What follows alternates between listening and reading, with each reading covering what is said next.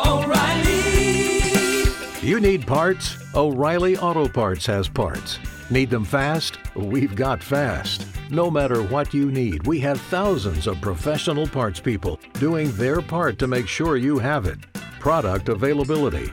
Just one part that makes O'Reilly stand apart. The professional parts people. O'Reilly Auto Parts.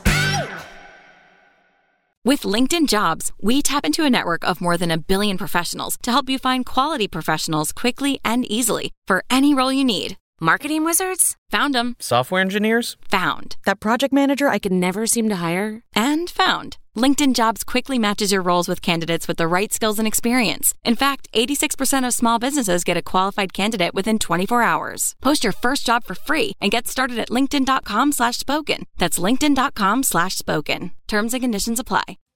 This week on the program, you ever see Craig T. Nelson puke up a giant worm? I bet that shit didn't happen on Coach. It's Poltergeist 2. I'm Andrew Jupin.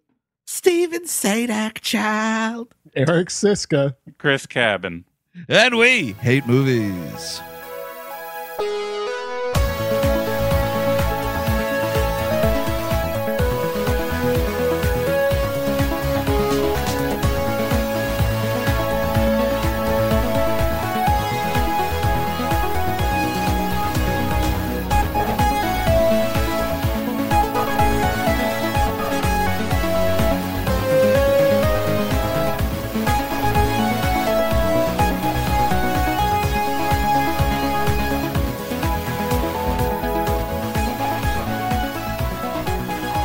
Hello, everyone. Welcome to We Hate Movies. Thank you for tuning in. As always, that's right.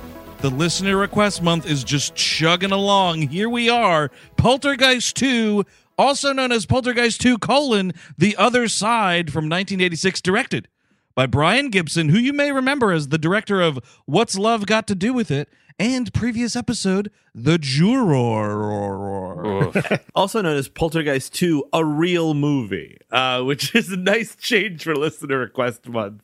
Right, Absolutely, yeah. man. This movie fucking stinks, but it's a movie. It's an actual dadgum movie. I argue that, but fine. More of a movie than The Pest for sure.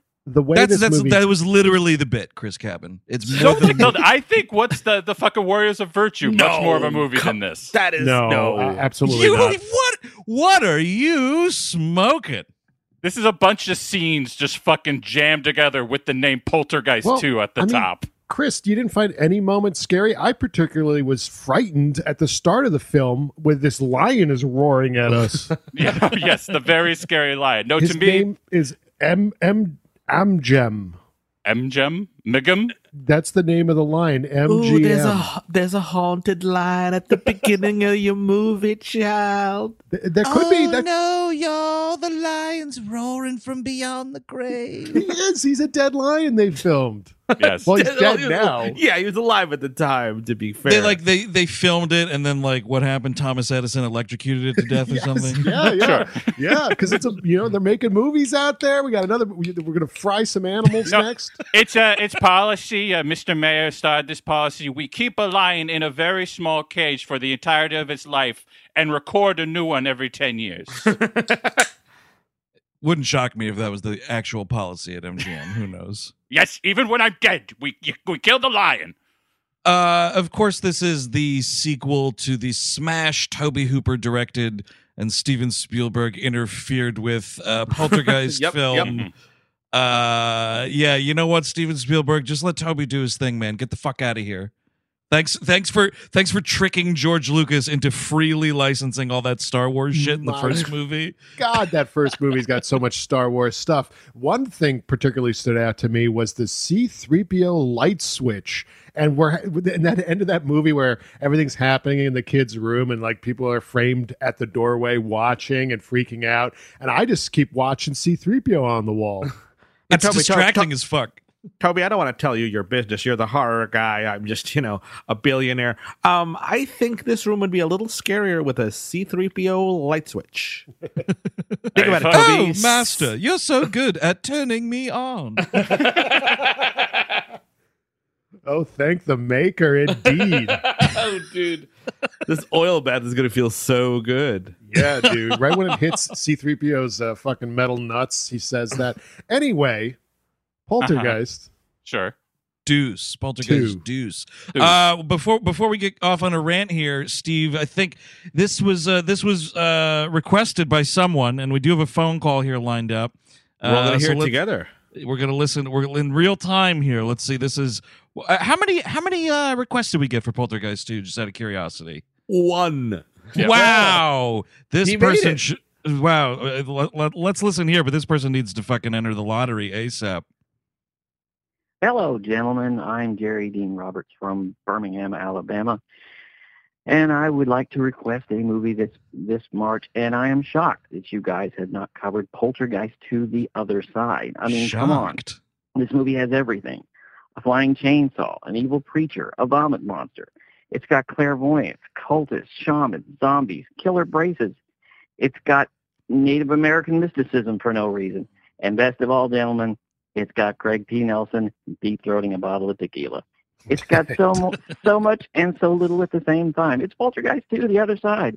I'm Jerry Dean Roberts from Birmingham, Alabama, and I'll see you on the other side. Oh, Wow. Yeah. Wow. Correspondent. I Yeah, like it. was he at a desk tapping cards when he was doing that? That's the best fucking call we've ever had. Back to you in the studio. Yeah, good for you, Gary Dean. I would also not give out your whole fucking name and address there, Gary Dean. You know what? That's up to them. You know, Okay. we can't stop them if they want to, get I don't know what would happen to them. What would happen to them, Steve? This is Gary Dean Roberts in Birmingham, Alabama, 1614 Robin Hood Way. You just got to go past the Exxon station, make a left, and I leave my door Hey, open. Roberts! Bang. And then the podcast assassins will come out of the woodwork. They will. Now, you might think that the key rock is actually the third one from my entrance. It's actually the fifth one. That's the one you're going to turn over and find it. Then, say it from the other side. Gentlemen, I'll be a ghost by the time this episode comes out. Gary Dean Roberts, see you on the other side. Hey, and real quick, in case you get to my house to murder me and I'm not home, this is my work address. And I may also be visiting my ill mother, and this is where she lives. I mean, we pretty much do this ourselves, and we haven't been killed. I think he's going to be okay. I think he'll be just fine. The vault with the gun in it is actually in the second bedroom, and the code is 23789. This is all a plot to become a ghost. Oh, maybe, dude. Yeah, Yeah. Suicide by Podcast. Exactly. Oh, man. Yeah. Well, as Gare mentioned, we start in the desert. Will Sampson, of course, from he played Chief in One Flew Over the Cuckoo's Nest. Is out and about on this crazy is it a butte, this very tall I don't know what they're on here. It's very cool, this desert butte maybe. Has a little bit of a vision here. There's a guy who appears next to a fire. He's doing a chant. He sort of gives Will Sampson's character some powers to go, sort of like stocks up on energies and powers and things to go help assist in the ghosting. There's he has a great look one time. I think so. He's there. The guy shows up, and then there's some early magic, like the first move, and then he kind of gives was that it? Kind of look like, so are we? So are we good here? Or? I hiked all the way up this butte for this. This other Grampy there, that guy's a ghost, huh? Yeah, he's got to be a ghost. He disappears, Grampy. right? He does. Yeah. Either that or he's so messed up, Will Sampson. It's just you've been there, right? Like a guy is around and then he's just kind of gone. And it's just like, what happened to Jerry? Oh, you left? Andrew, he's been gone for 20 minutes. Oh, I thought he was in the bathroom. Shit. Yeah, he didn't climbed even that whole say rock. goodbye. He climbed that whole rock without any water. It's just like, yeah, there was a ghost, and I got power. Oh, I'm gonna die. There's some cool matte paintings around this area. Should say in the opening credits here, just to point out, a nice to say something positive about this bad movie. Jerry Goldsmith returned to do the score, and I like the music in this movie, I have to say. I am surprised so many people did return. I guess it's a paycheck, but I feel like this series would have been better as an anthology type of thing. Give us a different haunting every movie. Absolutely. For sure. I like the idea of having one idea rather than 27. I mean, that's the thing. This movie is just like whatever's going to stick, because like we go in a new route, the Native American route. It's not in the first movie specifically. And then, I love it that for the first movie where like they're just standing at a graveyard, and like the guy who did the Pathmark commercials locally was just like, well, we did it before. We dug these fuckers up. We'll just move them back another 20 feet. Just keep moving them back. They won't mind none. Yeah, which is true. Well, they're not. Apparently they will. I guess it turns out they got pissed off about it. They don't even move the bodies in that first one, they just moved the headstones to a new location, which is... Right, that's right. And then they build the house on top. And that's got to be part of the insult, right? It's like, you took my fucking name tag and moved it. Yes. I don't care if you move me, but like, if you're going to just move the headstone, that's some lazy shit, contractors. I was expecting in this movie to them like, oh, we're going to give people like a proper burial or move them to that actual cemetery, which exists, that just has headstones, apparently, we're told. And they don't. They just leave everyone under this ghost town. Well, no. Here's my question. That's a great, because that's kind of the next movement. The first like 12 minutes are silent. Will Sampson goes. He sees Zelda Rubinstein. He goes to whatever Costa Verde or whatever the hell this complex is, and they go deeper. So because I think like there were ghosts in the pool, like literal ghosts popping up. I think skeletons popping up. I think. This is like basically skeletons on top of skeletons, on like 3 layers of skeletons. Right, yeah. Apparently, I think so. It's a real skeleton sandwich. Exactly. A secret tomb below what would then be the cemetery. It's kind of interesting ground we get here with this Kane character being basically, I guess, Joseph Smith. Something like that? Yeah, like a cross between like Joseph Smith and Jim Jones, I guess. Yeah. Smith was the Mormon guy? Yes. Correct. Okay, good. Yeah, I thought maybe I was talking about Pocahontas's dude. Like Meek from Meek's Cutoff is also what I kind of got a feeling for. Like, yes, exactly. Like he just like is leading this band of people, and they all starve to death, which is cool. Actually, yeah, that's good. And I think this guy Julian Beck, who plays Kane, is good. He had stomach cancer and died shortly thereafter, and that was definitely part of his audition process. He was like, wow, I never got a big role like this in my life. It's so crazy. Well, and I'm sick. And you sure it's okay that I'm sick? Oh, it's very okay that you're sick. It's excellent. We're going to save so much money in the makeup department because this guy will be dying on our camera. I've been talking to all the other fellas who are auditioning for the role. They all have cancer too. It's fun. That's just a coincidence, you say? Yeah, he attended the premiere of this film as a ghost. Oh, man. Yeah, he died before it came out. He also, at that point, was saying at the door, let me in, let me in. Oh, man. It's raining out here outside the premiere. Oh, boy, why is my coat getting wet? It's so great. We should talk about the Poltergeist curse, right? He's definitely part of it. He's definitely part of it, right? The big famous thing. All 3 of these movies in the original franchise trilogy here are all part of the. He knew he was going to die, though, right? Yeah, he did have the kids. Yeah, but the whole thing like is from the first movie. Again, cutting corners here, and I really hope this wasn't another Spielberg tip to old Toby here, but instead of prop skeletons, they used fucking real skeletons for the pool scene and all that shit. It's real dead bodies, dude. How do you acquire such a thing? I think you steal it from a medical college. That's crazy, man. And I think you're right. I think here's the thing. Spielberg, fool me twice. He definitely was on the phone with Landis during the Twilight Zone movie. Like, oh, come on, John. It's fine. It's just a night shoot. I do those all the time. I like think the you're right, master- dude. Yeah, he's like the mastermind behind every cinematic mishap. Well, you know what it is, though? I think he's trying to, like, under the guise of being helpful, take out all his contemporaries. Oh, Then yeah. I'll be the only one to direct the movies because they'll all be in jail. It's just Although a Landis didn't go to jail, but you know. It's just I'm Should've. imagining just that at the end of all this, it's a sword fight between De Palma and Spielberg. I knew Oh, you sure. were bad from the beginning, Steven. I should have struck you down then. It's like Highlander if the guys couldn't pick up swords all the way.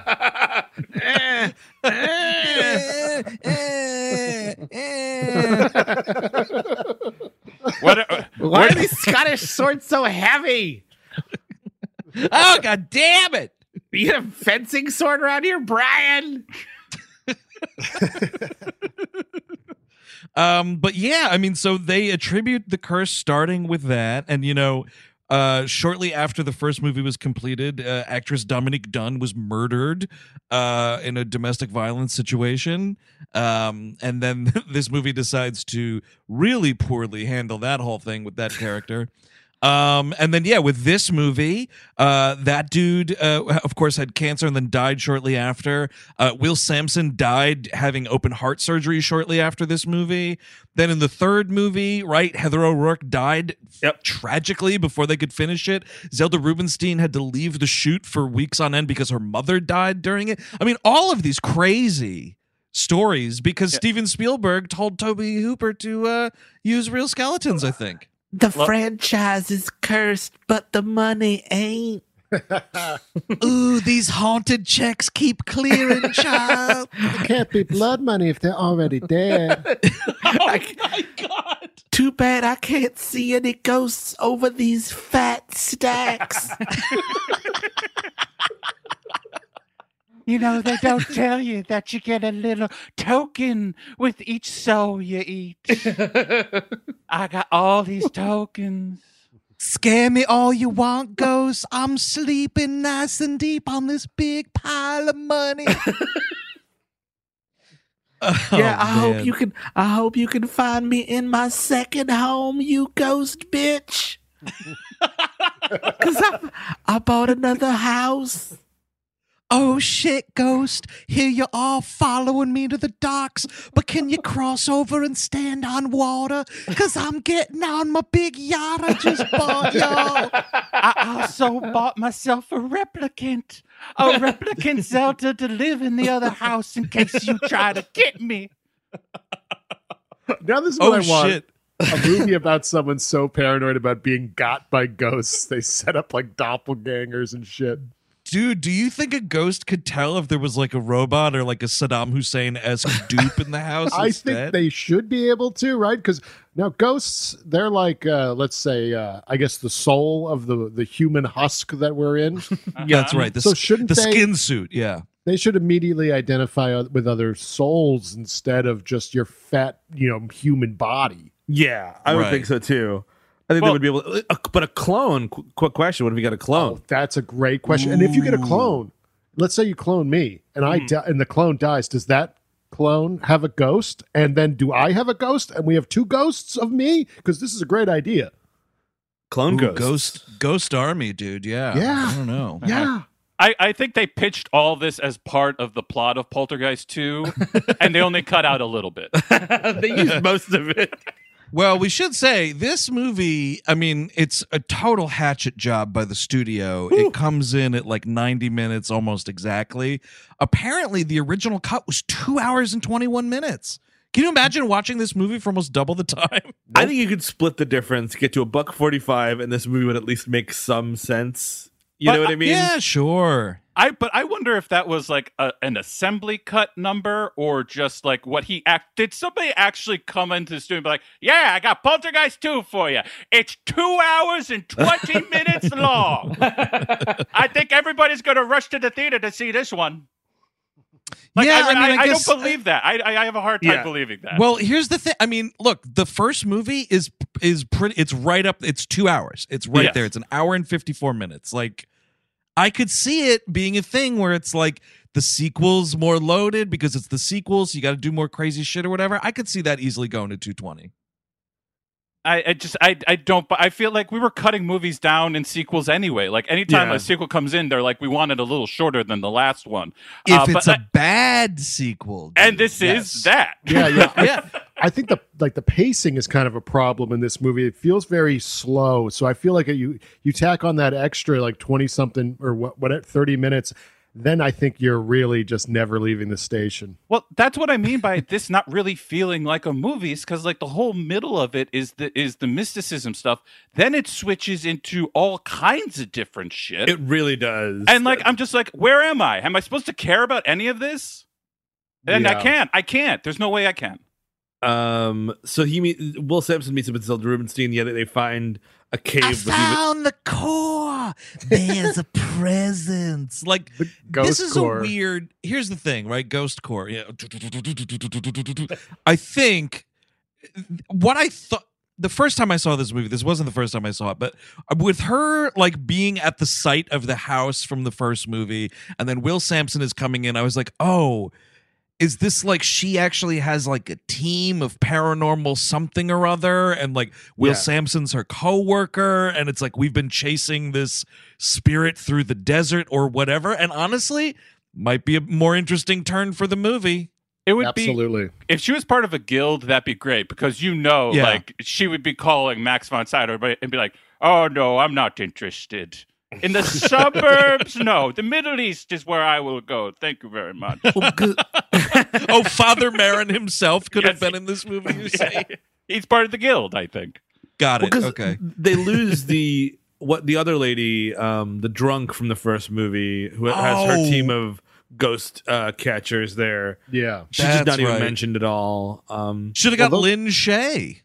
It was an interesting turn in that movie, the first one, because those were guys were kind of phony in a way. Yes. And then they had to deal with a real thing, kind of fish out of water thing. But she's like, what's her character? Zelda Rubinstein. What's her character name again? Tangina? Tangina is so like ingrained in it that it's a different level of a player here. Right. Do we know also how much time is supposed to be from the first movie to this one? Not too much, because they still haven't figured out their living situation at the start. I think it's around a year, possibly. Did I make that up? Okay. Maybe I made that up. Yeah. I think you're right, because I think they have a phone call with the mortgage people, and they're like, "What do you mean they're just telling us the house just disappeared, and that they're not going to give us our money back?" Oh, right. all the thrilling come back. The thrilling scenes of Craig T. Nelson dealing with the insurance company. Yes, but the reason I was asking is because, so a year makes sense actually for this to happen, because when Will Sampson pulls into the neighborhood, it is like this bombed out, like all these for sale signs. Everybody is getting the fuck out of this neighborhood because the one house disappeared. And it's something they never really address, like that other people are aware of what went down, but like clearly people are evacuating Cuesta Verde.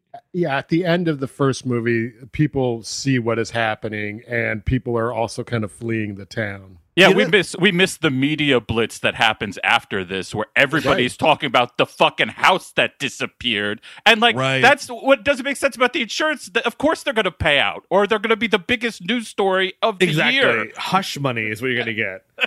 It's interesting that like Craig T. Nelson in that movie is working for the guy that set up the fucking town, and then he still got this fucking anchor of a mortgage around his neck, despite being one of the people selling these evil houses. It's weird. He got a shaft on this. It's a year out. There's still a hard copy fucking reporter on your front lawn every day. Yeah, absolutely there is.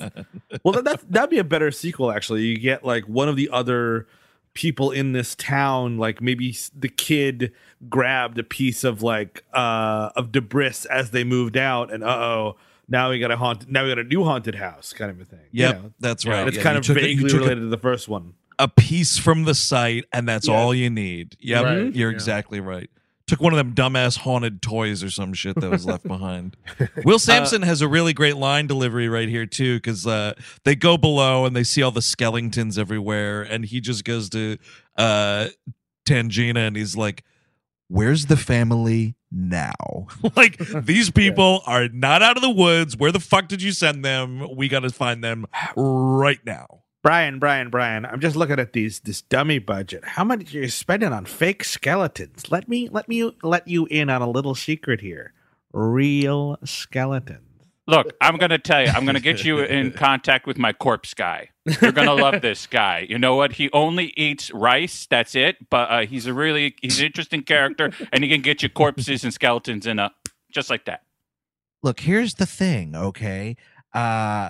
Every incident of a skeleton in an Indiana Jones movie, real corpse. It's a real deal. And I'm saving Paramount Pictures tons of money. Every time he punched a guy, they died.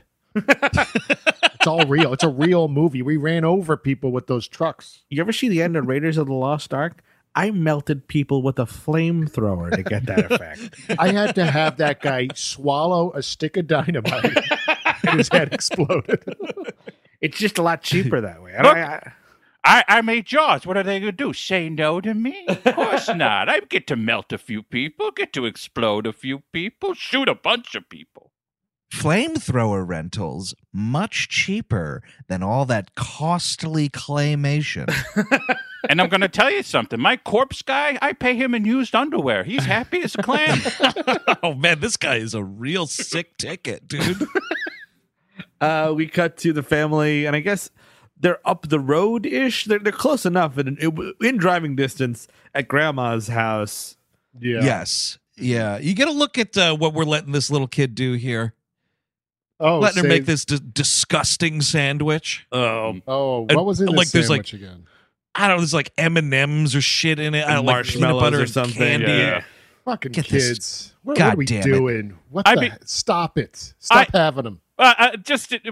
If I had just left the house where my child had been possessed by an otherworldly demon and then watched the house that she lived in ate by the air, I might be like, eat your M&Ms and your fucking peanut butter and your goddamn marshmallows too. Go ahead and eat whatever the fuck you like for the next at least 3 years. I would say you're still possessed because no human being would eat something like this. I agree with Chris, and my question is, how much therapy is this little girl getting? If it's under 6 hours a week, it seems a bit risky. In 1986, none. Yeah, exactly. She's getting the junk food sandwich. She's not getting therapy. The junk food sandwich is the therapy. She was in an astral plane for like days, dude. You've got to get somebody to look at this girl. Nope, it was the junk food sandwich, and then she gets to always, whenever she wants, she can make a soda with all the different kinds of sodas. Wow. Oh, yeah, love doing that. Tastes like shit every time. The X-Files should be like dissecting her or something, right? Oh, yeah, the cigarette smoking man will be chasing after this girl. There's no doubt about it. Oh, that's actually a way to go too, right? Yeah. Government agency wants to see what she saw, kind of a situation there. Yeah. And then the ghosts help spring her from prison, and she thinks that they're kind of cool now, and then it turns out they're not. Yeah, I'm of the mind that all this stuff was actually in the 2 hour and 20-minute cut. It doesn't explain anything more of what happens in this movie. It's just more shit that doesn't make any sense. I guarantee we probably had more stuff with Kane in that longer cut. Which I'm into. The big like battle at the end. I mean, that's the thing, right? Like the subtitle of this movie is The Other Side. They are on the other side for less than 5 minutes in this movie. Yeah, I need a lot more other side. Totally. They're fighting that big too much fucking of this monster. And the other side, too much of this side, yes. And the other side isn't like as like I was thinking of a movie clearly indebted to the Poltergeist movie is Insidious. And when he goes to the other side in the first one, I'm like, that is a really wild scene. Yes. And like this scene, it's just like it happens and then they fight and then it's over. It's like there's no atmosphere to it, really. Yeah, and I expected more from the whole buildup of the native mysticism in this movie. I mean, jumping to the end real quick, he just throws a lance in there.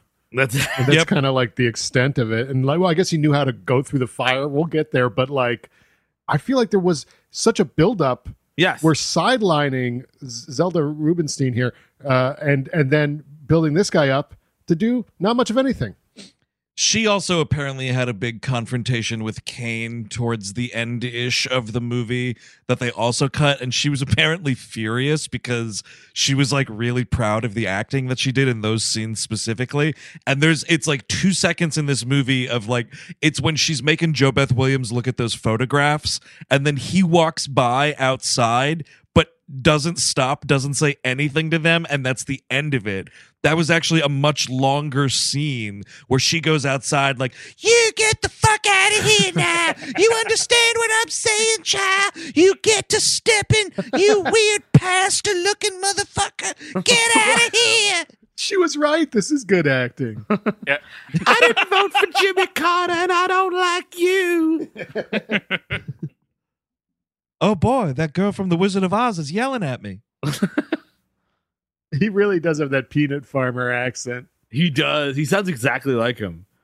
Well, the weird thing is, this is like a weird, it's not a real voice what we're listening to. It's a combination of the actor No. who was so weak No. that it was like, you kind of sound like, eh.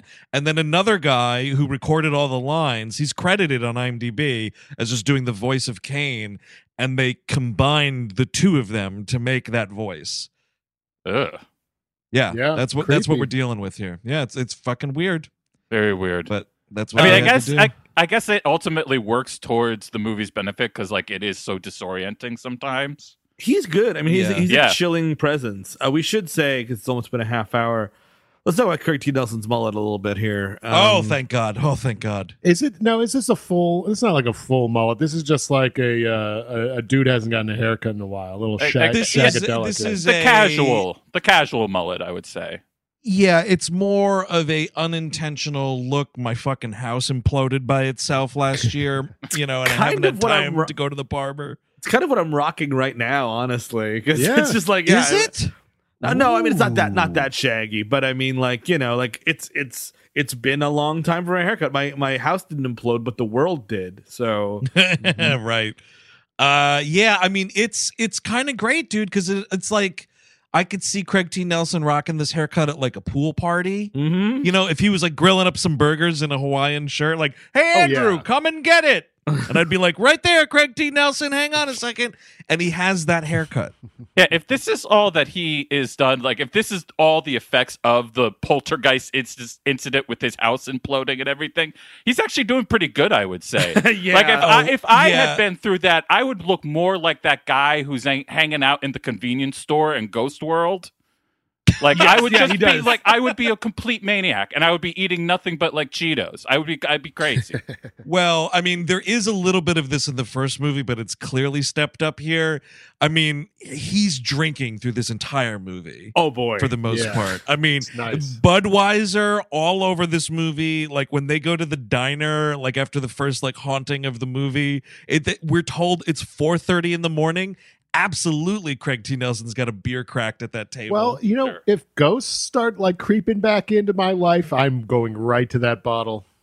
You no, can't I'm not yeah. judging. I'm literally drinking right now. I'm not Can't- judging. Yeah, you cannot scare me if I'm drunk to the point where I think things are funny or I'm blacked out. exactly. Do your Now, worst, here's the- Cade. Go, go, go, go, go. You're gonna die in there. Wake up right now. You're gonna die in there. Oh, come on. You're putting on the radio? That's ridiculous. That's goddamn ridiculous. By the way, I love the vacuum he's like checking out. He's going to become a door-to-door vacuum salesman now. Yeah, that is your classic sequel changing profession thing, isn't it? Right? Yeah, but it's like a pathetic profession, though, so I guess it checks out. But I also get a little bit of the Gremlins thing, like he's fidgeting with things. Yeah. Like the dad from Gremlins. Like that is what I got from that. But he says something about like, how am I supposed to sell these Suckvac 5000s if I can't even get it to, because he's trying to like fiddle with it, and then like, And then yeah, there's electricity sparks all over it. And He then says there's, like- something about how am I supposed to sell these? And how does this not come back as like a haunted item later in the film? Well, it kind of Yep. it doesn't really, but it does. Like, there's a scene where he tries to use it, and it just like bangs into a bunch of stuff and like wrecks the house. Oh, okay. I And guess like that's sort of something. that, I guess what's supposed to be, but like I technology is kind of like haunted. I don't know. I think I was checking my watch at that scene. Well, so yeah, him and JoBeth Williams are like kind of going to bed, reminiscent of their last bedroom scene in the first movie. Although she's not smoking weed, big problem. Yep, big problem. Well, I guess Big if you're in your problem. mom's house, you got to watch it with that. You know what I mean? Yeah, that's actually true. Grandma's gonna have a fit. A year out from Poltergeist, I'd be probably moving on to pills too. Mm-hmm. Oh yeah. I do appreciate that first film saying like, yes, they're adults, they're living the suburban life, but of course they have a little J in the nightstand. Don't worry about it. Yep, it's a nice like. See, you didn't have to throw it all away. You can Yeah, ride the line there. Exactly, a little realism, folks. Diane, I smell. Is it a dead concert up there or what? You're a psychic. Why don't you fucking tell me? Well, we should. Yeah, that's the one thing because we are throwing every. There's this scene where it's the grandmother and Carol Ann, and she kind of goes through and she's like, "Do you see things? Do you know things sometimes? This, that, and the other Doc. thing." And yeah, exactly. She's like, "Yeah, I just know things sometimes." And Stephen King's lawyers knew things sometimes too, and they're like, "What the fuck?" Dude, they had like they're watching this movie. There's like, all right, dial 555-487, and then once they say it, hit 9. If they get into legal territory, hit 9. Call the number. We are suing these people. I think this is the Three Stooges legal theory. I think like because you ripped off so many people in this movie, if all of them tried to sue you at once, they'd get so much little back it wouldn't matter. So they're not going to do it. I like this idea. Yes, everyone. It's a real like trying to try get it. through the door at the same time. Oh yeah, John Carpenter, you think you're coming for me? Yeah, okay. We'll see how much you get back. It's well, it's a real shinning situation for sure. Oh yeah, it's like, I mean, they're at a table. It's an elderly person talking to a child about like powers that they also had and things they used to. And I'm like, man, if I was Stephen King, I'd be so pissed right now watching this movie. Well, he was too high on fucking coke. It was 1986, dude. That guy was on Mars. Yeah. Yeah, actually, Yeah. that's true. Also, this is all like the one child's fault for looking so freaking creepy, right? Like if you just have like good vibes, I think ghosts would be like, all right, that's cool. Like I'm moving on. Yeah, at this point, Ooh. Stephen King is Al Pacino at the end of Scarface, except for there's nobody attacking the house. That's how he wrote Maximum Overdrive, I think. Yeah, that's his process. Say hello to a new chapter. Yeah, and then he fell into the pool. Oh, everybody's getting ready for the It Clown. Say goodbye to the It Clown. The It Clown. I forgot the name. Well, Pennywise. It's Pennywise. Sorry. Pennywise. I mean, What's funny is I was thinking about it the other day, and I was like, "Oh, it's It the Clown." I'm like, "Oh, that's not right." that's not correct. Doesn't it feel like it should have been though? Like Yeah. that just Sure, would've yes. made- Yeah. I don't know. There's a weird scene where like JoBeth Williams in the middle of this all is like, well, you know, why don't we like go shopping? So they go to this mini mall. And this is some real 1986, like, hey, kids, are you keeping up? You better be. Like, losing kids in a mall thing. I couldn't believe this, especially after you've just had this crazy haunting. Like, I'm putting these kids on leashes, man. This girl was again in fucking in another plane for days, and now you're just like, Carol Ann, keep up or lose it. And of course, what happens here, this is where Creepy Kane comes in. And we sort of see immediately that this dude is a ghost, but he's also like able to present at the mall like an actual person and like touch people. So it's kind of weird. And he's just like, oh, hey, are you lost, sweetheart? And like, you got to start screaming right there, kid. Oh, you yeah. got to start screaming. Yeah. You know, the first movie is scarier because you don't see a personification, I think. Yeah, I buy that. yeah. I know it's not like I a totally scary think so. movie, but it's like more like the mystery is what was appealing about it. But anyway. Yeah. Also, anybody dressed like that, I need to see them in a bunch. If I see a solo person with that kind of garb out, I'm running, no matter what. But if it's a group, I understand. Maybe they're Quakers or something. I don't understand it. But one person alone, absolute horror. But the movie also doesn't really let you know if the public at large can see him or if it's just the family. Because like Carol Ann talks to him, of course, and he's like holding her hand at one point, singing her a weird Jesus song. And Jo Beth Williams and the son also see him. But there's definitely also parts where like people are literally walking through this guy like fucking Vincent Schiavelli in Ghost. And this is where you need to do like an eerie check-in. And especially if you've been through what you've been through. Because, like, she's like, oh, my God, thank you, sir. Nice talking to you. Talk to you later. You got to be like, Caroline, he was a weird ghost person, right? Like, that's it. This is a eerie situation, sweetheart. Yeah. You saw people walk through him. The creep factor there was making the hair on the back of my neck stand up. That's a ghost, right? That we were just talking to. And also Jo Beth Williams, like, not at all suspicious of this guy. She's like, oh, thank you for finding my kid. What the fuck? No, like, take your hands off her. Stop singing your Bringing in the Sheep song or whatever the shit that was. Get away from my kid, you ghost. Say, do you want to go to Walden Books and look at the Berenstein Bears with me? Thumb through the periodicals with me, huh? Oh, I got myself a hot date tonight. Let's go. Let's go get you an Orange Julius. It's kind of like orange juice. They put a little milk in it and then a bunch of ice. I appreciate that this guy's a Christian weirdo, and I guess he had this whole, like, I guess cult or whatever. But the fact that, like, you become a Christian weirdo, and suddenly, eventually, that leads you to becoming the beast. Like, apparently the devil is at play with this guy. Yeah. Well, yeah, we're throwing the beast around here, and I mean, that's... Yeah, are we referencing the big guy? I think the idea is like I guess he's so corrupted that now it's like you're kind of doing the devil's business. I don't know. Yeah. The beast is mentioned once in the first film as well. You're supposed I think you're supposed to, when she talks about it, you're supposed to believe it's the devil. But then, like, he turns into an actual beast at the end of this movie that looks like garbage. Yeah, it's so, terrible. Like, then you're like, okay, so then, like, okay, I don't care anymore. Like, you took all the menace out of that early part of her saying beast. So he's like just a demon, I guess. Maybe just like an underling in hell. Well, not hell yet, just purgatory. Well, I do love the fact that he's like this religious nut and that he hangs out at the mall. His ghost is just hanging out at the mall. This is a guy, we're told that this dude dies in like the early 19th century or something, right? Like, I need this guy to be walking around this mall like fucking Socrates in Bill and Ted's Excellent Adventure. Like, he's got to be looking around like, my God, look at all the stores. Oh, Ma, would you see that? Would you see that Mrs. Fields has a cookie stand in this place now? I remember Mrs. Fields. I watched her perish before my very eyes. She never made any cookies back then? No. She just starved to death, and now she got cookies. My word of Spencer's Gifts. Look at that.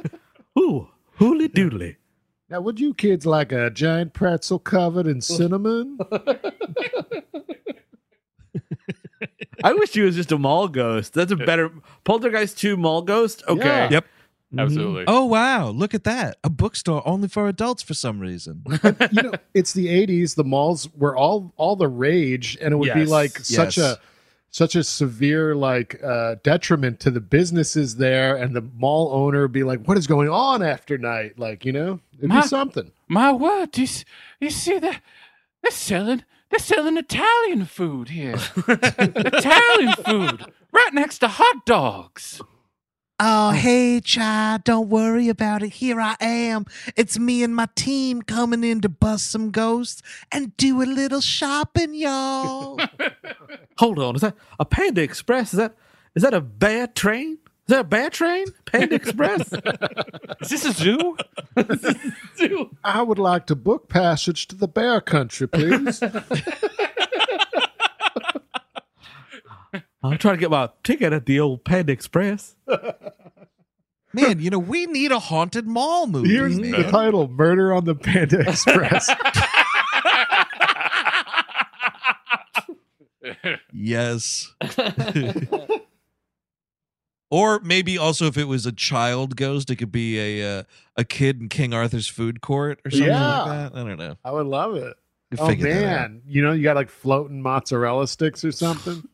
Ooh, I'd be running around trying to catch those like a kid chasing a balloon. Oh my, McDonald's! They let the Irish in here. He's horrified at what the country's become. So, the grandmother has a thing with Diane, too, where she's like, look, you're not really talking about this at all. Jo Beth Williams' character here admits that she doesn't remember a lot of the events from the first film. And she's just kind of like, I want to move on, sort of a thing. And she's also neglecting her quote-unquote psychic gift as well. And yeah. Just a whole family of psychics, man. It's pretty dumb. All of a sudden, she forgot she was psychic in the last movie. It's weird. Oh, really? Weird. Yeah, she just totally forgot that her mom was psychic and all this other paranormal stuff is going on, which is growing up. Yeah. The grandmother isn't in the first movie, right? No. Yeah, Okay. not that I remember. It's been a while. I didn't get a chance to rewatch it before this. Well, the grandmother's really not in this movie much either because she eats shit right here. There's a scene where like everyone's asleep and Carol Ann's like walking around like making sure everybody's asleep, and like she gets into the grandmother's room and you're just like, yeah, that lady's dead. And then like Carol Ann gives her the kiss of death. She literally goes up to her cheek and kisses her, and then she dies. Now, does she swallow her soul there? Is that the idea? I think so. I think that's it, Eric.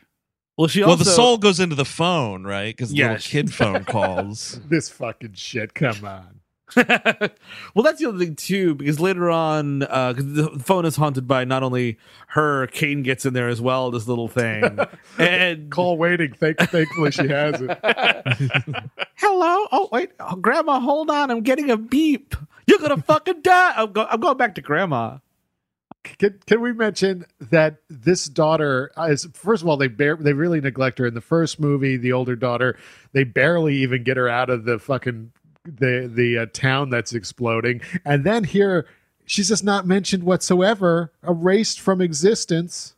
Yeah. And again, another bad thing where like the original script, there was a scene where there was just a passing reference to like the character was at college, and then they just decided not to film it, and then just decided after Dominique Dunne was murdered, they were also like, well, we're not going to like recast it or anything like that. Like the character will just pretend it doesn't exist. But like it just takes 2 seconds. Craig T. Nelson's pontificating about whatever. And it's just like, and with so-and-so off at school, yada, yada. Mm-hmm. Do that legwork, movie. When they go to the diner, he should call her to make sure everything's okay in, Amherst or wherever she is, and like just fucking throw it in there and then throw it out. Let me know that he checked in on her to make sure paranormal shit's not happening to his other daughter as well. I know it kind of didn't target her in the first movie, but be concerned about your family, fucker. But we have more mysticism to do. You don't understand. We don't have time. We don't have time, Eric. Yes. So Grandma's dead. When, I think, Andrew, you alluded to this to me on Twitter last night. Craig T. Nelson doesn't get a haircut, right? But his hair is just different for the rest of the movie. They gave him a haircut at some point during the production, and that's it. Was that a deleted scene as well? Like, gosh, I gotta go to great, your mom died, better get a haircut for the funeral, kind of a thing. Like, Yeah, I don't know. I mean, yeah, because it's really like, I think does he have the mullet right here in the kitchen scene? No, where they tell the kids it's gone right here. I think it's gone there, or maybe not. I don't know, but it's holy right fuck! Here. My mother-in-law's dead. Better run out to the barber. honey, are you calling our other daughter? No, I'm trying to see if Lou can squeeze me in at like 12:15. Oh no, you're gonna fucking die in that house. First things first, I'm giving you a haircut. Clip, clip, clip. Clippity clip, clip. Scissors, this ghost is cutting my fun barbecue mullet. Oh, not fun anymore. Now you got to get a real job. You got to buckle down, bucko. We're going to give you a nice buzz. I made you look like a real asshole. I mean, it's one of those haircuts, like, it's so extreme. Yes. That, like, there's no way to not notice it. It's not just like, oh, they kind of did his hair differently. It is noticeably cut and styled differently. What's crazy is I didn't notice it. and I'm going to blame my friend Puff the Magic Dragon. Gotcha. Ooh, yeah, that guy will get you into all sorts of misadventures. Right next to me on the couch. Usually very guilty. He's your new movie buddy. Dr. Pepper is on hiatus. He's on hiatus until movie theaters can reopen safely in our area. I know they are now at like 25% or something, but I want a big shot in the rump before I go in there. Mm-hmm. Absolutely, dude. I'm not stepping foot in a theater. I'm pretty sure Puff the Magic Dragon is going to be on your shoulder when you go and hang out with Pepper and Popcorn again. You know what? New York State could make it a lot easier for Puff to hang out. I'm just saying. Let's pass it. We got the New York State legislature there. Come on, guys. What are you doing? They're too busy lying about how many old people died in nursing homes of COVID. That's... Yeah, you think he might want to have a good news story. Yeah, legalize pot, whatever. Yeah, cool. Just don't write any more stories about me, please. I'm the fun governor. Yeah, that's how he could save this by rebranding. Like, listen, sure, I'm a little whatever with the ladies, and sure, I'm a little whatever with Grammy, but ooh, we're partying, we're passing out drinks. Allow drinking on the streets in New York. Let me walk down the street with a beer and a fucking Puff the Magic Dragon to fly behind me. What's wrong with that? New Orleans rules, baby. Exactly. First of all, there are no house implosions in this area. Okay? But if there was, it was because of Puff the Magic Dragon. Yeah, I apologize also. I will not apologize for also writing a book called I Never Sexually Harassed Anyone Ever, and then publishing it just last week before these allegations came out. The old people in the homes died because of poltergeists. Okay? Oh, no, child. It's Cuomo. He's got everybody locked up. They can't get out, child. Oh, God, it's the Beast. The Beast.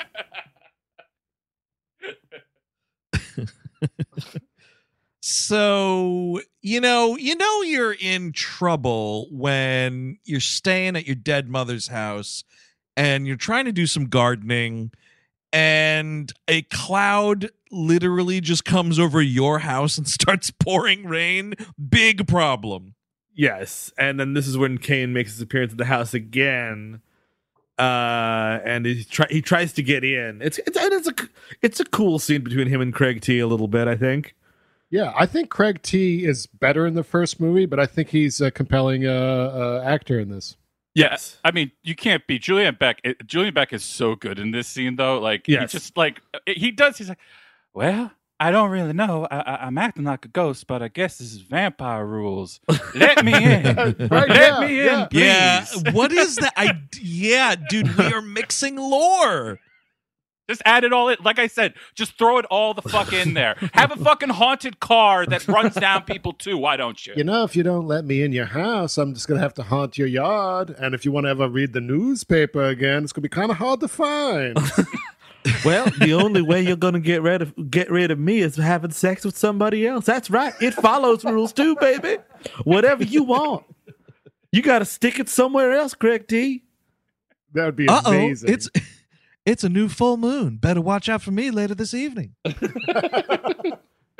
I'm doing that shit too. It don't make no sense. Him trying to get in comes after a lot of, and we don't have to touch on all of it, but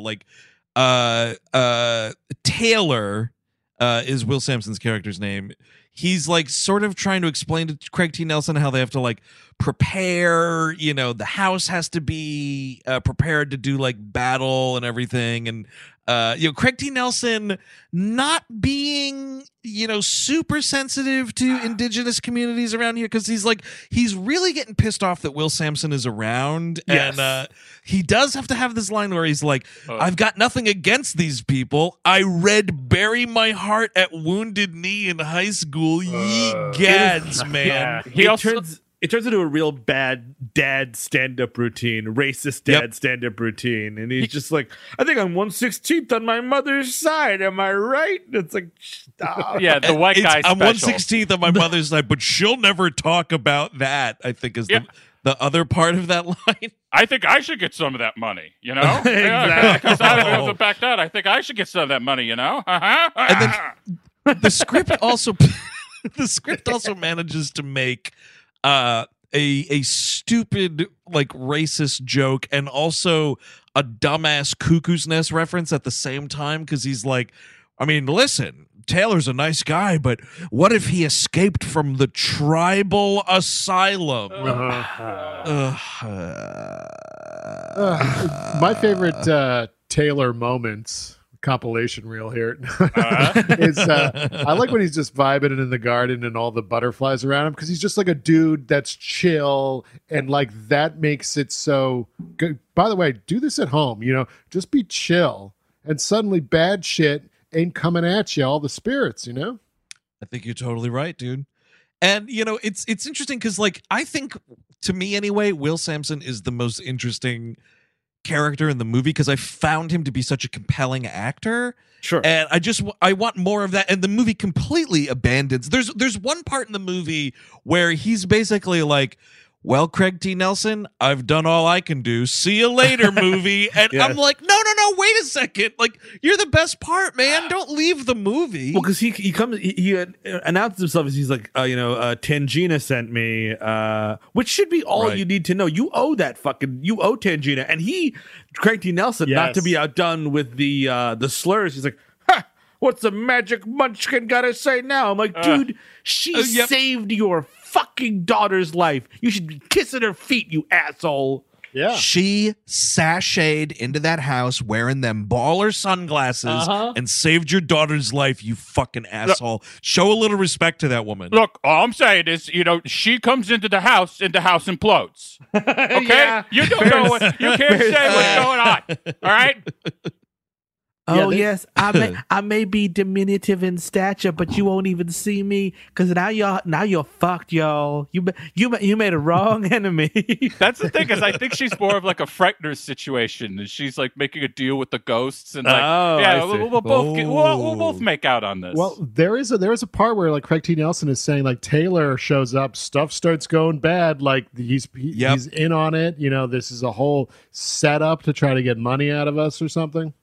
Yeah, he's very suspicious boomer white guy here.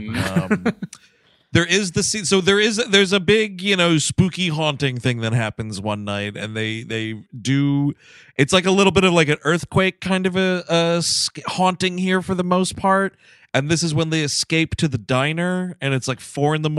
Yeah, I love these counter ladies. Yes, dude, the mother and daughter who like clearly live together, even though the daughter is probably like mid-50s, and they just bicker all the time. And there's a weird thing where like, is it the daughter's upset that the mother's like seeing some guy that's a scumbag? It's kind of hilarious. Why'd you get me up at 4 a.m. for him? And I'm a cigarette here. Diner apple pie. Don't mind you. I would prefer the lost New Hollywood classic that these two ladies are anchoring. Like this is so much more what I'm into, other than whatever the fuck is going on with Craig T. Nelson and his fucking mullet. You're totally right, Kevin. These two ladies get back in their car. They're driving home. They pull up on the highway, like behind a pickup truck. In the flatbed, it's just Jack Nicholson playing piano in traffic. Exactly. And the scummy boyfriend, Ned Beatty. Oh, hell yeah. Yes. No, I'm dating your mother. Look, I got you these chocolate flowers that you can eat them, and don't you come on, just give me a little bit of money to go to the poker table, okay? It's still a haunting movie. That movie has got to be called On the Skids for sure. Yes, absolutely. Ooh, definitely, dude. Oh, come on, baby. Look, I bought you 2 cartons of your favorite cigarettes. Second favorite. Oh, these are my backup cigarettes. I'm trying here, baby. I'm trying. I'm going to put one out on you. Oh, no. I'm hitting the skids. He said it. Yeah, woo. Woo! So the thing that's funny about these ladies, though, is the daughter is like, I don't have time for this, you crazy old lady. I'm getting out of here. And she stands up and becomes possessed by the grandmother. And like she leans into the table and the woman speaks, but it's the grandmother, the actress who played the grandmother's voice. And she's just like, you got to get back there. You got to face it as a family. You can't run away. It's already killed one of us. I'm dead. I would have much preferred her being like, are you still smoking the pot? Huh?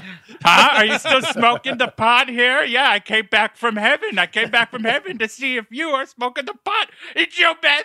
I know that when you were 16, you masturbated in your bedroom. Twice. Just all the old grievances come back. You don't think I noticed that you cut my liquor with a little water just so you could take a nip back when you were 17? Huh? You don't think I noticed that? That Memorial Day party was an atrocity, and I'm still mad about it. Look, no, sit down. This is a 24-hour diner, and I have grievances from beyond the grave to get to. You could have gotten into Harvard, but you were a brown girl. What kind of mother serves ham on Christmas, really? Oh, wow. Yeah, dude. Really? That lady's got a problem with ham on Christmas. Yeah, she's one of those turkey people. You can't stop them. By the way, I love when the counter lady goes back to normal and the other one is like, "Oh, you just went funny for a minute." Yes. Fine. Yep. Well, that's just, even Craig T. Nelson is just like they're out because like the idea is like there's an earthquake in the house. They bolted to the diner. Like, what are we gonna do now? And I think Taylor is like, you got to go back. You're safer at home. And that's when the grandmother has to like intervene and be like, look, you really have to go home. And Craig T. Nelson's like, listen, that's I don't know what, who knows what that lady was talking about. That kind of crazy stuff happens all the time. I'm like, dude, you again last year your daughter went to the nether space. Yep, refusing to believe what is already right in front of his face, right? Yes, exactly. Well, yeah, but that was all the Democrats doing. Okay. Oh, I see. He's got a center now. He knows what's going on. There is a great line because when they go back out to the car, they're in like the parking lot of the diner. Taylor is there again, and he goes, Craig T. Nelson says to him, are you in cahoots with the lady in there? And he's got a great response. I love this line. He goes, I cahoot with no one. But it's insane. Yeah, that Craig T. Nelson is like, you guys are totally right. Like, the second that he was like, oh, Tangina sent me, accept whatever this dude is putting out. Because, like, this whole scene, again, is Craig T. Nelson turning him down. Like, why would you refuse this man's help? Only because you're probably a little racist, Craig T. Nelson character. Exactly. I don't know what to tell you, buddy. More than a little. But so then they wind up going home and they let him move in with them, sort of, which is kind of fun. He has to sleep in a tent outside. I don't know about that. Yeah, I was like, whose decision was that? if it's Taylor's, fine. You want to sleep in the yard, fine. But if it's Craig T. Nelson, like, all right, you can help my family, but you got to sleep in the yard. That's what it is. That's also shitty. No, I can just get a hotel. No, we're in the yard. You can stay in the yard. I could just get a hotel. I have friends in this neighborhood, actually. I could. No, in the yard. I mean, yeah, we talked about it already, but then this is when Kane comes to the house. My only thing about this scene is like, Craig T. Nelson, why don't you fucking gut up, dude, and just punch this guy in the face? Like, he's so like, I don't know, this old man's just yelling at me. I think part of it is like, are we supposed to believe here that he's like a little bit possessed by him in this moment? I think so, yeah. He's a little bit confused. Yeah, a little hypnosis, I think, is supposed to be at play. That's right. I'm sort of a vampire. I can do whatever I want. Man, and this is also near around when the Taylor hangs with the butterflies. Also, I love that he readies Jo Beth here for the confrontation, being like, children fought in wars, lady. Yeah. like they are prepared if you treat them like an equal in some way. And I was like, the whole children fighting in wars thing through the gaze of Poltergeist 2, I'm like, is this kid power shit? Yeah, possibly. Maybe. But I think he's just trying to get a child army going. That's his deal. Well, there's no I would love that. At the end, he's got like 50, he's like the Pied Piper of Costa Verde or whatever the town is, and he's taking all these kids. Children now! Attack! Well, see, I'm Craig T. Nelson. I'm going to help you fight Kane, this ghost, by throwing wave after wave of other children's souls at it, so it doesn't get yours. I would be more inclined to get hip with the kid power theory if it were the kids that did anything at the end of this movie, but that's not what happens. That's true. For as much as, Taylor is saying, you need to ready the kids for battle or whatever, like, they don't do anything. Yeah, nobody does anything. Craig T. Nelson is the one that hucks the spear at the monster at the end. The most that Carol Ann does is go up to her grandmother and says, "You broke my heart," kiss her on a cheek, and kill her. Yeah. No one does anything. The car has got problems, and we talk about the car for a little bit, and then it's this fucking movie. We're talking about the car. Yeah. Oh well, there's the Christine reference. It was a joke before, but I guess it's real. It's not like, but it's like, it's not fleshed out or anything. It's like, you don't know. I wish it was like Kane was out there fucking with his car, but you don't know why the car is just a shitty car. I assumed because he doesn't have a job, or he's a door-to-door salesman that is currently not working at the same time. Oh, that's right. How are you going to go door-to-door selling stuff if I cut your brakes? Did you see a Amish-looking guy under my car fiddling around? I'm gonna call my brother Billy Kane, and he's just gonna get drunk in your living room. Billy Kane. Hey, Craig T. Nelson, man, you better get out here. The oatmeal guy's fucking with your car. I told you to let me in the house. Now I'm going to have to fuck with your car. Oh, you got a haunted car. And by that, I mean, your brakes are cut. I live in your transmission now. I'm putting ghost sugar in your gas tank. Beep, motherfucker. Your life is over. I put a dead body in your trunk. Have fun with that. I unscrewed all your headlights. A dead body in your trunk. Oh man, I was gonna. Kind of around my favorite part of the movie, because we did mention the middle of this movie is just like saggy / like we're preparing for this big confrontation. It's like 50 minutes of this movie is them just talking about the idea of the movie coming to a conclusion. Yep, exactly right. We're just sitting around spending the middle of the movie talking about the end of the movie.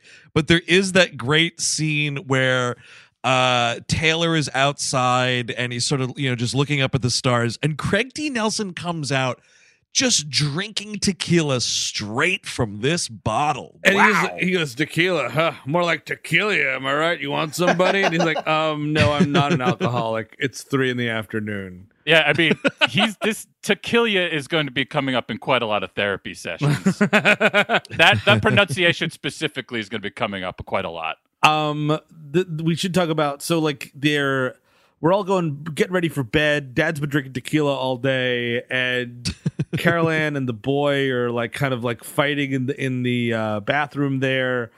And he's like, I'm just gonna clean my braces and be right down. And this is the silliest scene in the movie. It's very silly. Why is Carol Ann being like bedtime cop right here? Get the fuck out of this bathroom. I don't know. I kind of like, I mean, I really like this scene because it breaks up all the boredom that's been happening before this. Like, Tetsuya the braced face is fucking great compared to that. This braces trauma, man. As someone with braces, I was like, oh, Jesus Christ, that's terrible. Ooh, yeah, that must have been freaking you out, dude. I never had the pleasure. Oh, yeah, I did not know that you had braces. Yeah, you can't tell, but it did happen. I didn't mean it like that. No, I know. Yeah. You're seeing post-reconstruction. Yeah, you don't want construction. With the materials that I had, this was the best I could do. It's not. Yeah, this is as good as it could get, my friend.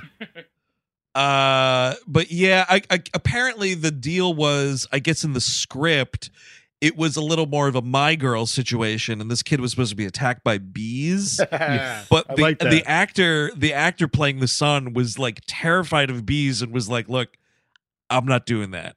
I don't know what you want me. Like, fire me, whatever.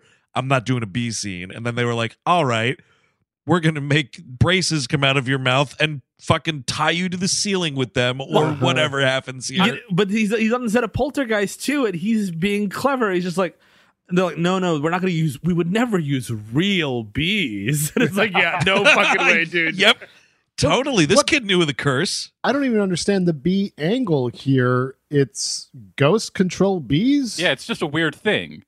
And it's hilarious because it's the one thing that you would actually be like, it's kind of original as compared to everything else being based on stuff we already have seen before. Like a kid being attacked in a bathroom by bees would be something interesting to see. Yeah, he's like, "Oh, what's that buzzing coming from the medicine cabinet?" You know? Yeah. I guess Kane just knows how to control bees. Or they're ghost bees. They're dead bees. I mean, yeah, they're ghost bees. They would be ghost bees. Oh, look at my army of ghost bees. All bees go to hell, don't you know? Definitely. That's definitely true. Wasps go to heaven, Bees- wouldn't you think it? Yeah, that's actually pretty surprising because hornets and bees definitely in hell. But wasps in the kingdom of heaven walking with God.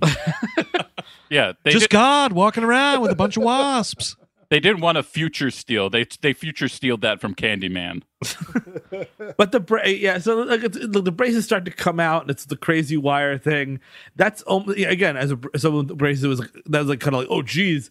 But then when he's wrapped up like Spider-Man zapped him with a web, it's a little silly. Yeah. It gets really silly really quickly.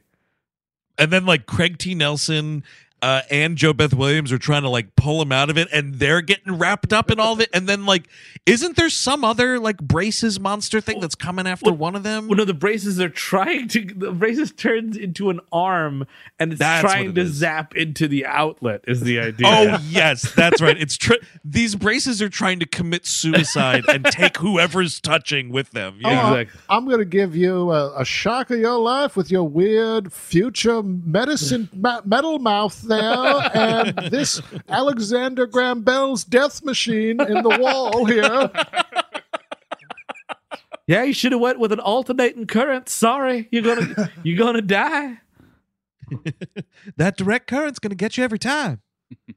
And so this whole time too, he's Craig T. Nelson screaming at Will Sampson, right? He's like, Taylor! And Taylor's just downstairs holding Carol Ann. And when all is said and done, he's like, what's going on here? What the fuck were you doing, man? My kid was having his braces stick him to the goddamn ceiling. And he's like, you're such an idiot. You've listened to nothing that I've told you. All of that was a distraction so that this fucking monster spirit could get Carol Ann. So I was here doing the thing that I've been telling you to do, Craig T. Nelson. Yeah, a distraction, murdering my one son to get my other daughter isn't really a distraction for me. I'd have a dead kid. So look, I'm trying to keep everybody alive here, Taylor. If you're not ready to watch your son die, then you're really not taking this seriously. Absolutely. Taylor weighed the options. It's like, here's your beautiful blonde girl, and there's your disgusting shit boy, mud-haired American boy. He can go. Did you hear what that little shit boy said? He said the R word, just like you. Yeah, he should die. I want to watch the end of this scene where whatever this kid's braces retreat back into his mouth. What happens with these things? Yeah. Do we have to like clip those off or what? Liquid metal. It just all kind of reforms in his mouth. Oh yeah. If I'm if I'm Robbie, like the next 20 years of my, like not 20 years, like the next 2 years of my life, get these fucking braces out of my fucking mouth. Oh my god, yes, I never again. Like Craig T. Nelson isn't like drinking tequila, going to the dents. Get him in that chair now. Yeah. Get the thing out of his mouth. He'll go get a Invisalign in the future. Like this kid should be like, I don't care if I look like a human shark.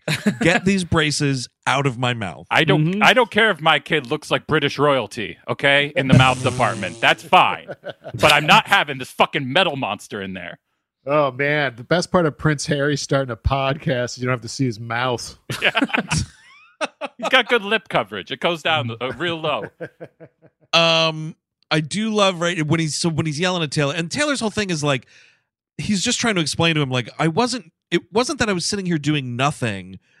You guys were doing that. I was protecting her because that was the idea. Was like, this ghost is going to cause this braces distraction, and then while you're dealing with that, they're gonna fucking steal the actual child that they want. They want Carol Ann. They don't give a shit about Robbie. Sorry, Robbie. And like while Craig T. Nelson is dressing this dude down for the 4th time in this movie, the ghosts even are like, you know what, man? You're being real shitty to this guy who's just trying to help you here. And Craig T. Nelson gets thrown across the room and crashes through his own like living room bar area. Oh, I was laughing. And you get what is this other like the bright white like light ghost? Is that Kane too? I think so.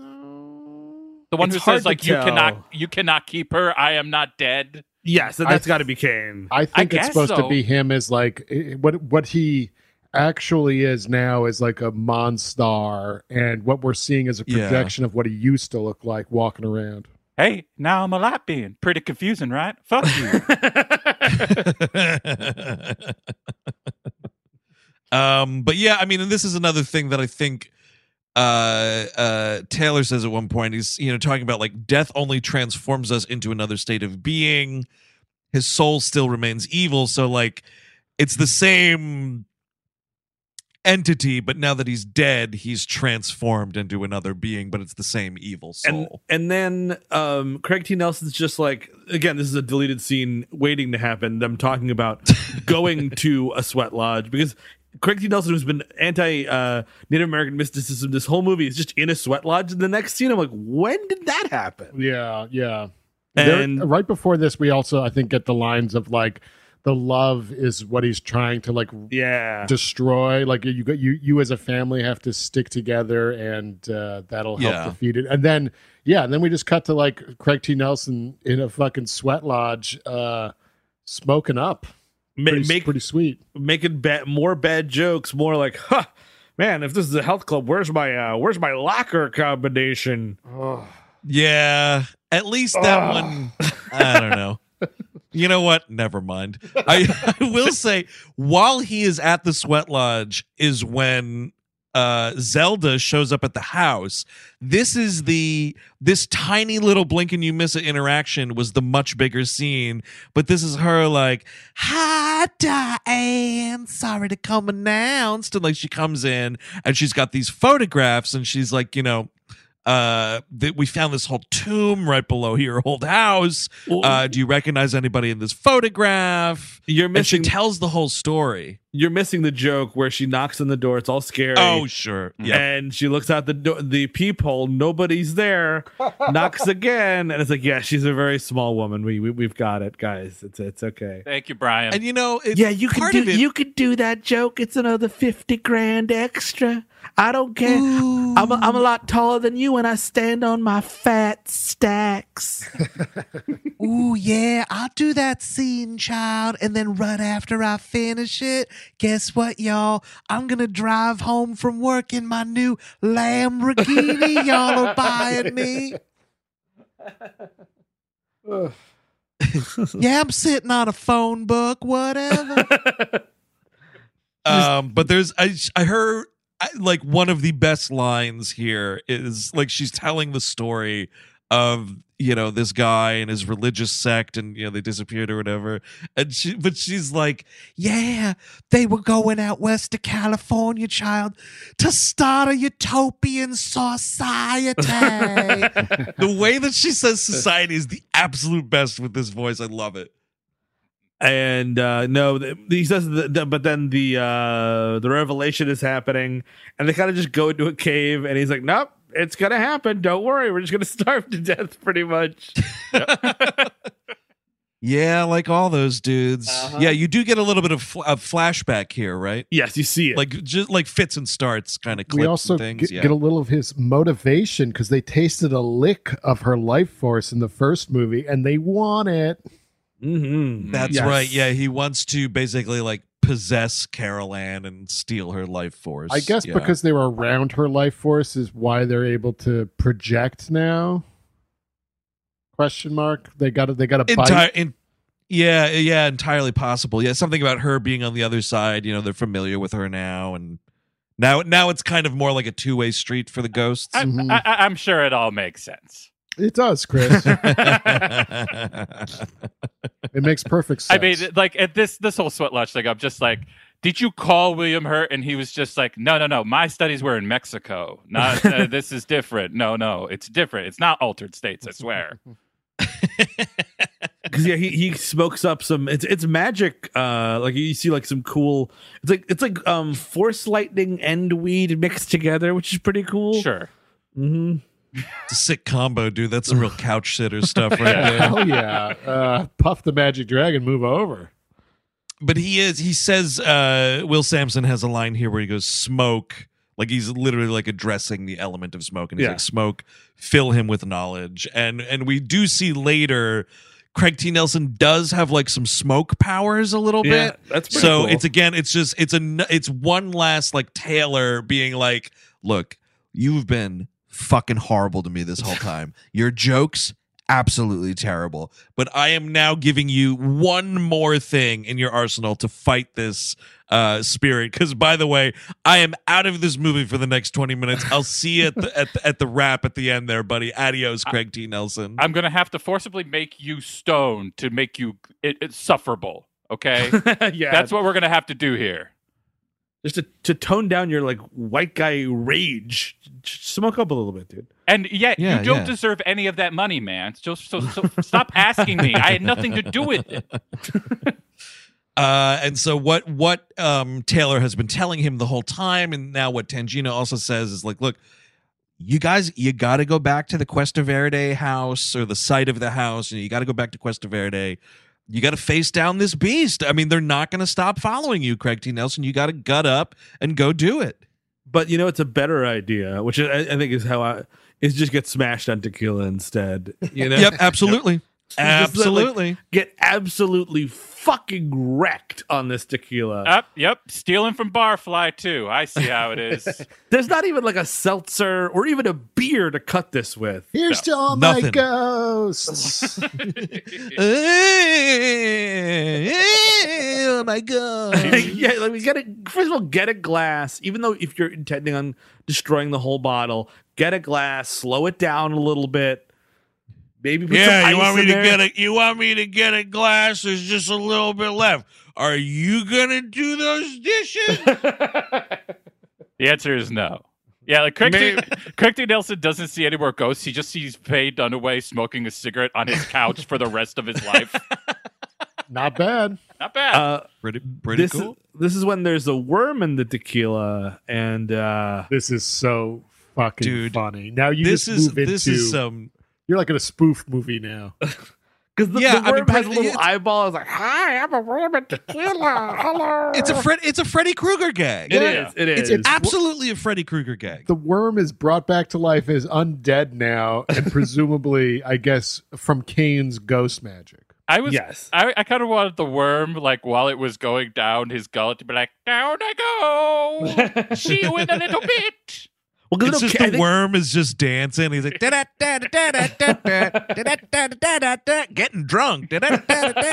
He's just in his stomach dancing around. Kane, I guess, Kane does possess the worm, right? So that when he consumes it, he becomes Kane. So the Kane is just like, here I go, down you go. Oh wow, you do. Oh yeah. Better look out. Better eat less chili. My goodness, it's smelly down here. This is gonna go down a little harsher than that Billy beer that you were drinking. My God, Craig T. Nelson, you better cut it back with the red meat.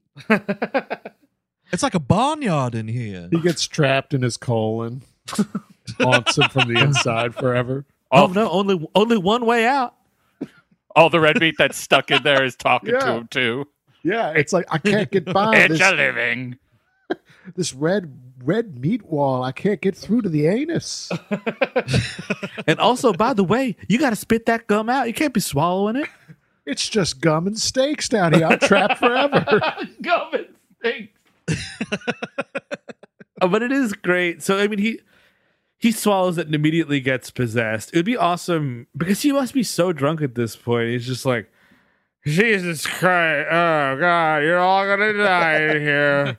You're all gonna die here. And then like internally, like he's gonna be like Kane is like, my God, I should have possessed him long before he finished that whole bottle.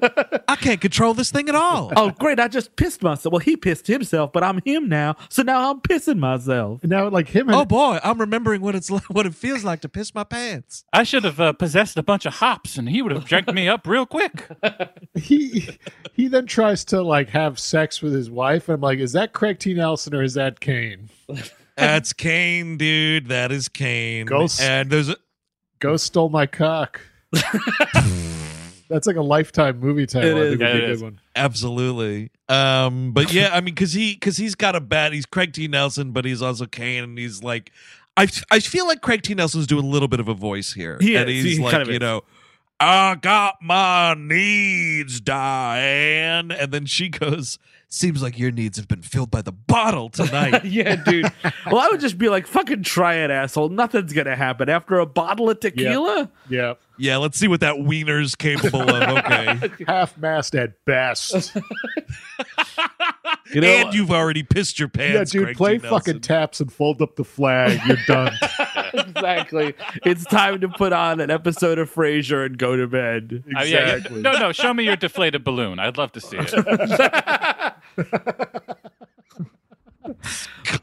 Why don't you go possess up a cup of coffee and see what happens? Maybe sober up a little bit. Yeah, and he's got another line. Like he gets on top of her, you know, very much like attacking her now, and he just starts screaming, "We want the angel! We want the angel!" And he starts to retch a little bit here. Oh God! And this is, I mean, and this we're body horror. All of a sudden, I did not see this coming. No, this is It's- insane. It's like, and yeah, like it's just, and thank God, you know, I'm an older man now. I'm much more responsible. The next time I vomit from drinking, I'll think about this. Thank God I didn't see this earlier, because this would have been my entire 20s. It's just thinking, Yeah. I'm like, oh great, it's Poltergeist 2 again. Oh, here it comes! I'm pulling a Craig T. Nelson again. Look, tell everybody to get out of the house. There's going to be a being on your floor that is going to turn into a mutant tower of faces, and it's going to be bad. Ah! This thing is really kind of creepy. It turns into a giant worm, and then it starts getting like rib cage and bones and stuff. It's very disgusting. This thing he pukes out. This is a stunt actor, by the way. A triple amputee stunt actor who did a couple of horror movies. Triple amputee from Vietnam, but like that was his career, was like being like kind of Yeah. scary beings that don't have arms and legs. It sort of looks like the Wishmaster is starting to form. Dude, Yes, it does. Yes, I was just gonna say it looks like Baby Wishmaster. I love Baby Wishmaster. The best thing about this creature is it's like edging. It's trying to get to the bathroom. Yes. and then it like turns to look at Craig T. Nelson and gives him a cocked eyebrow. Yes, dude, it totally, because like they give it so that like the makeup configuration on the actor doing the stunt work here is it looks sort of like Kane. It's actually, you know what it reminded me of, guys? Very much like a Beetlejuice moment Yes. out here. Yeah, but yeah, you're totally right, Kevin. This is kind of like a just like scurries out. It's kind of great. This And is almost fucked your wife. Back we go. exactly. And Noble Craig credited as Vomit Creature. Vomit creature. He started off in a movie called as Tim McGraw, the Snake Man, 1973. Followed it up with Vomit Creature here. Then was Sewer Monster in Big Trouble in Little China. Okay, yep, okay. He's in The Blob as Puddle Soldier, and Nightmare on Elm Street 5 as Merging Freddy. So he played Freddy Krueger. That's Him cool. and, Look at and this. then Bride of Reanimator as the reanimated Crypt Creature. That was his last performance. Yeah. Oh wow. He worked with some greats. He I don't know. did. That's a career, man. Totally, definitely. Is he? Is this war hero still with us, Steve? He passed on in 2018. Ooh, that's too bad. By the way, if anybody Well. ever gets a chance to see, it's pretty fun. Is it? Yeah, it's a fun little movie. It's a snake. It's like a snake horror movie. I'll have to Yeah. see it. There you go. Oh, That actually well done. might have actually been on the poster for all I know. And, fucked your wife. Wiggle, wiggle, wiggle. I'm out of here. Wiggle, wiggle, wiggle. I almost got her. I mean, Craig T. it's- Nelson blows smoke in the thing's face, dude. This is where he That's uses right. his smoke power. Yeah. he shotguns at him, which is fun.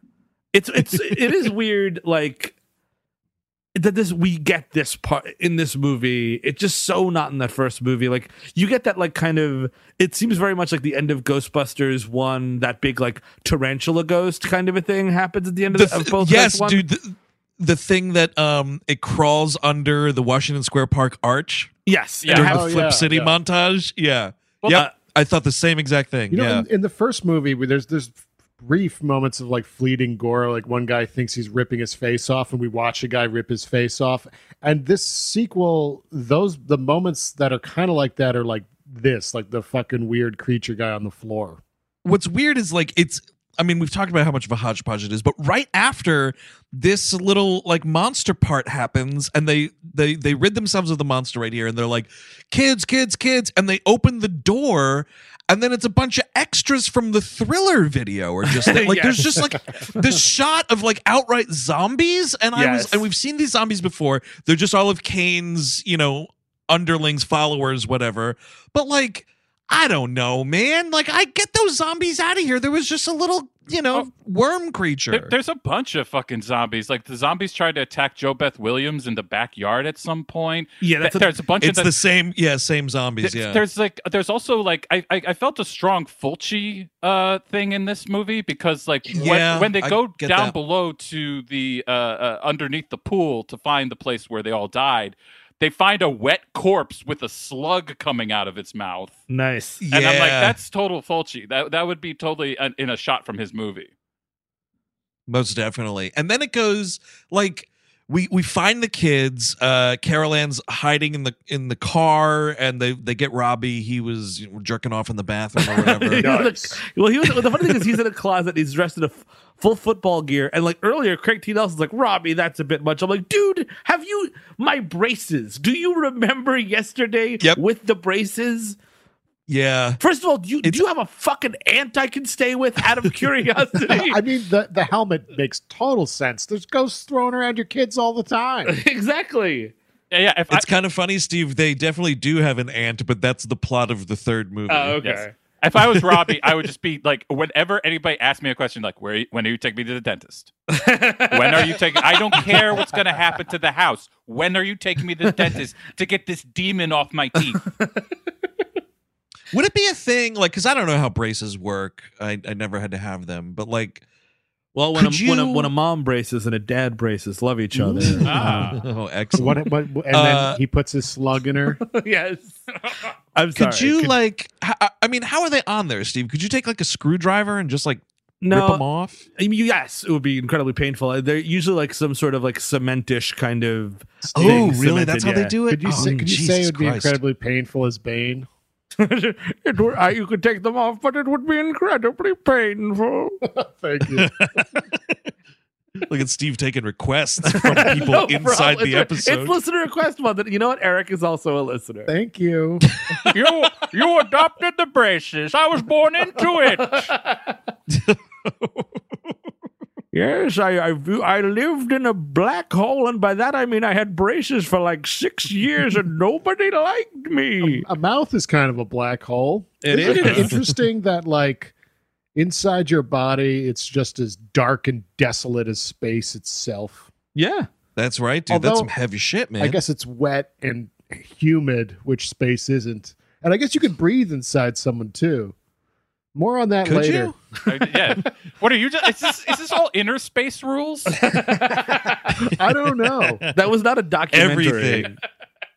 Everything is inner space rules, But Chris. they go to Carol Ann, who's locked herself in the car because she's like, "Can we go? Can we go?"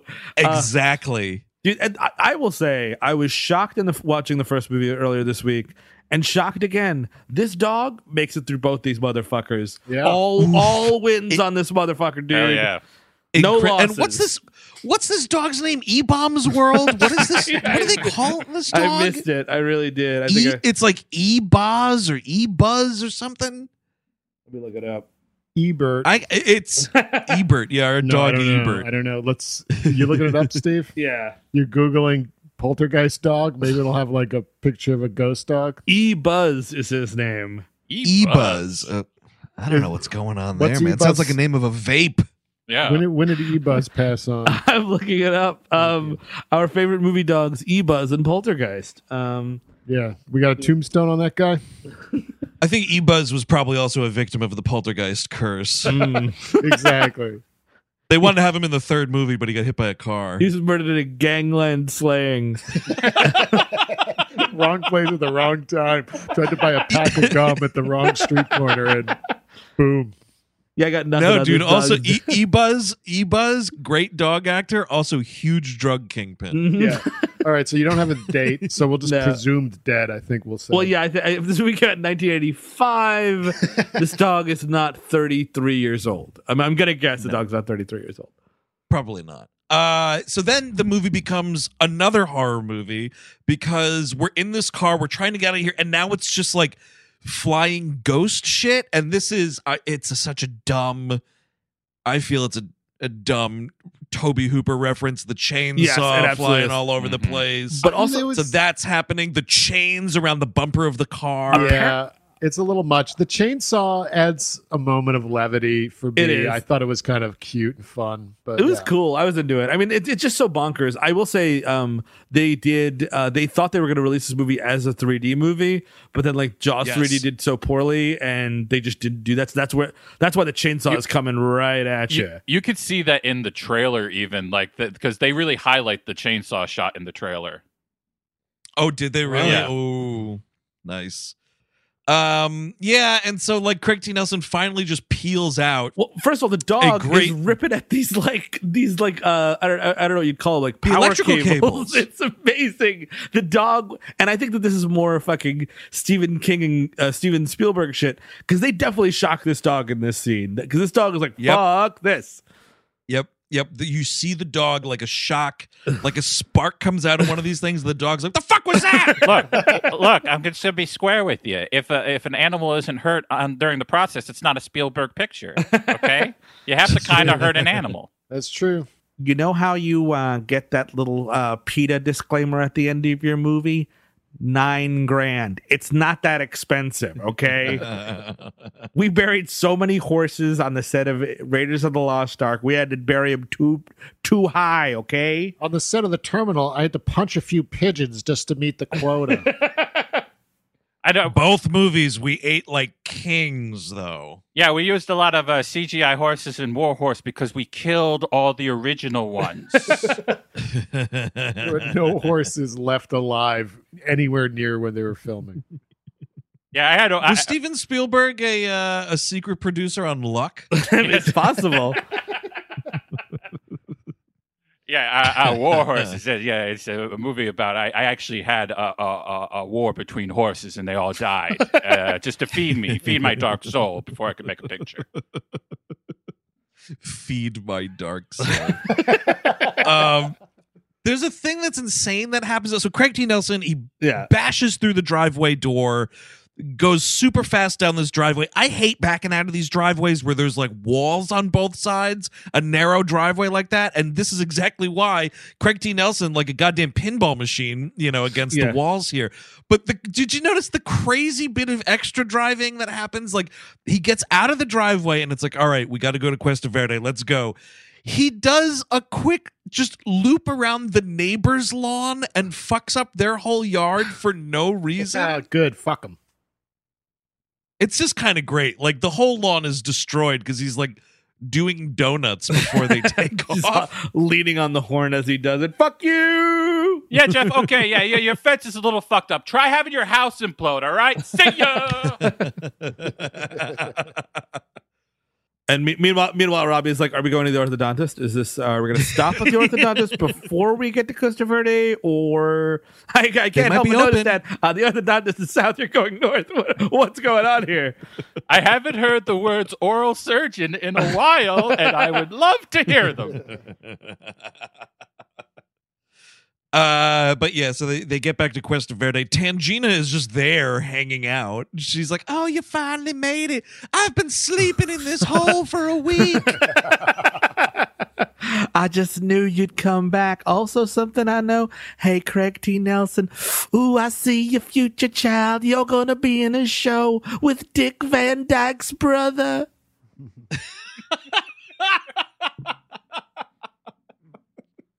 It's gonna last longer than you wanted to, child, but you're gonna be having a great time. And they're gonna try to bring it back many decades later, but then everybody's gonna agree that it sucks balls. Man, they brought that one back too, huh? They tried about that. They tried to, and it I don't even think they aired it. It was so bad. Yeah, I don't know that they aired it. I mean, they should have taken a note. Another production that should have taken a note from the failed Coach reboot was the failed Murphy Brown reboot. Dude. Yeah. Let's just not air. Like, we watched the first episode of it and it was like, nah. Well, because both of them did the stupid, like the weirdest choice was like, I think in both Coach and in that, like their children are like political commentators. Well, that was Murphy Brown's son was like also a reporter or something. Yeah. And he's like more right, like he's a little bit more or right wing or something like that. And like Coach's son was going to be like a liberal. Is that right? They was can't have that. Hell on earth. Well, you hear the new news about Frasier coming back now. Yeah, I did see that. And I just watched Moonstruck the other night. Awesome movie. Got the Criterion. And John Mahoney's in it. And it just reminded me, like, how the fuck are you going to do Frasier without John Mahoney? Good luck, dude. Impossible. Good fucking luck. Well, make him a poltergeist. Oh, no, Niles. Jesus. Dad's chair. It's moving around. It's like reclining and then declining again. Frasier That'd be awesome. draws a circle on the floor. Oh, watch this, Niles. Puts Dad's chair in the one circle and it goes across the room to the other circle. Oh no! This the living room is haunted by Dad, and the bedroom is haunted by Eddie, and the courtyard is haunted by Maris. She's still alive. She's just still wafer thin and wandering around. I mean, I totally feel you on that, Steve. That was my thought too. I mean, the thing is, we just finished like the full series rewatch a few months ago, and. Yes, the interaction with John Mahoney was always great, but like that show was still able to fire on all cylinders, having Kelsey Grammer interact with any of the other three leads also. Sure. So like if they could get them, which I mean, they could. They're not doing much. Like you could do something, but you're right. It's going to be weird without Martin for sure. I think also the problem is going to be that Kelsey Grammer lost his sense of humor. Yep. I don't think Also he's funny that- anymore. yeah. He's just not funny anymore. It's fine. It happens. But like it just happened and like now he just does money plane movies. Like that's what his My life question is going. though, He is only like, made one but- money plane, Chris. To be fair, He's going to make more. Stop it. Stop I hope so. pretending But Kelsey here's my Grammer question, is though. going to have a non-money plane career. But Chris, hang on a second. But you're acting as if Kelsey Grammer was hilarious anytime he wasn't playing Frasier. When was that? What else? guess. What else did this comedic genius give us that you're referencing? Well, I mean, that's Sideshow enough. Bob. Sideshow Bob for sure. Oh yeah, Sideshow Bob. Oh, That's good. sure, yeah. But also, I would say I don't know. I guess Frasier we'll have is to enough. see. Like, if you create a character like Frasier, I'm kind of if it's that big and you get that many laughs out of it, that's fine. But that's what I'm saying, though, is like I'm sure he can still play Frasier. You know what I mean? I brought up his IMDb. Who could forget Down Periscope? Oh yeah. Oh, dude, I saw that shit in the theater. Yikes. It's terrible. It might be a Stay Tuned, actually. I don't know. Anyway, Frasier reboot aside, we get back to Cuesta Verde. We go down into the graveyard cave situation, and Diane and Carol Ann get sucked away to the other side immediately. Like, they're not down there for 3 minutes. It's a thing they're where consumed by the other side. The ending of this movie is so slapdash and so short. Yeah. You needed to, if your idea is you got to hit that 90-minute mark, you've got to cut the middle then, because like the ending is the whole thing. Or did they run out of money? Like, I'm just really confused. I think it's we thought this other stuff was way more interesting. I don't know. Yeah. Because this ending, it takes 2 seconds to wrap this whole thing up. Right. So they're in the other side, and then it's like, oh, the love of the family is what's going to destroy everyone. Obviously, if you were a single mother, you're dead. You don't love enough. You need to have a nuclear family to survive a ghostly encounter, apparently. And then we get the spear. Like, wait. Craig T. Nelson walks into this fire portal to the other side. Pretty interesting detail that Taylor cooks up. Yeah, it's neat. Yeah. Taylor's just there too. I guess like her and Tangina and Taylor were just kind of like hanging out in this hole for a couple days. Yeah, dude. Just getting. I think because they knew. Hey, Taylor, did you bring enough beer, child? I think this is like a 3 12-pack situation. And I can really put him away, y'all. I mean, Taylor, he's got big arms. 30 racks. Bring 2 30 racks down. Totally. Absolutely. Taylor, I already had 12 beers before I drove over here, child. Oh, is all you have to eat is Lunchables? Oh, damn. Taylor, you shouldn't. I'm sorry. Taylor. I don't know. Could you get some apples or something? Like, my God. Taylor, do you really think a powerful psychic such as myself can survive on nothing but PBR and Slim Jims, y'all? Oh, a party bag of bugles? Come on, Taylor. What are you doing? I appreciate that bags of combos are very expensive nowadays. But we can't just sustain on all of them, child. Ooh, ranch Pringles swing and a miss, Taylor. Did you seriously only bring beer and clear Pepsi? Oh, man. Ew. Well, I thought that, Taylor's speaking. I'm not doing an impression. Oh, sure. I thought getting Crystal Pepsi would keep us, more in tune with the new age. Yes. It's like crystals. Hey, Taylor, have you found a non-haunted place to piss in this cave? Because honestly, I don't want all these ghosts looking at me. I've been drinking beer after beer. I've been putting them back. I got to break the seal, Taylor. Taylor's definitely pissing in some skull's mouth. He doesn't give a shit. Oh, Taylor, I apologize for asking you to bring some greens. I couldn't have thought that asparagus was the greens you were going to think of. This place is unlivable now, child. Evacuate. Strap in, Taylor. This is going to get disgusting real quick, y'all. It's like living in a bath of ammonia. It's terrible.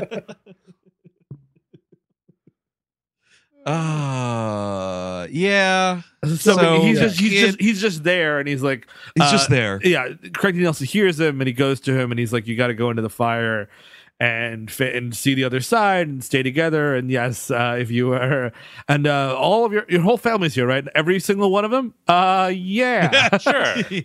Yeah. We all love each other. Yeah. Put all your Definitely family into the ghost dimension right now. It's amazing. And then Taylor he puts in the spear, and I thought it was going to be like, grab onto it, I'll pull you out, but yes. No. Well, it's great because not only does Craig T. Nelson go to the other side, but so does Robbie. And I'm just picturing this kid standing in front of the fire like, so Dad, if we walk through this wall of flames, like the dentist's office is on the other side, right? Get the ortho there, get these things off my face. It's just through the fire, right? It would suck for them to, especially Robbie, to grow old and die and then be like, oh, this again. Oh, definitely. Yeah. Oh, been there, done that. Other side, real impressive. So they go through and we're seeing the other side. It's kind of fun. It's a lot of green screen stuff, space and whatever. Yeah. It looks okay. It's like it's the only visually interesting thing in the movie. Yeah. It's like if outer space was just spider webs or something. I just don't like the fucking Wilford Brimley end of the thing face tower. Yes, that's very stupid. Right, yeah, that was dumb. And it was apparently a fake out. Like, oh, that's just what the Beast wants you to see. Oh, okay. Because it was interesting. Yeah, the one interesting thing to look at would be the fake thing, wouldn't it? You just said you didn't like it. But it's interesting. Like, it's the same thing with the brace thing. Like, it breaks up the monotony of it, so something to look at least. I'm going to throw a spear through the internet and hit you. A light spear? You're not with your whole family, Eric. You can't do that. That's true. I would perish in front of ghosts because I don't have kids. Well, that's why ghosts don't even bother with single people. Like, fuck them. Yeah, probably. Yeah. So no fun here haunting a one person. So they defeat Kane here by throwing that spear in him. Yes, but then that's it. All of 30 seconds. What a grand battle it was. Well, to be fair, like the little girl, Carol Ann, disappears. Right? She goes into the light. Yeah, in the scuffle, she gets knocked loose from the family, and just gets sucked in. And then it's great. Taylor's like, I have lost. Oh boy, this is a yikes. That's good to. I'm so fired. I'm so fucking fired.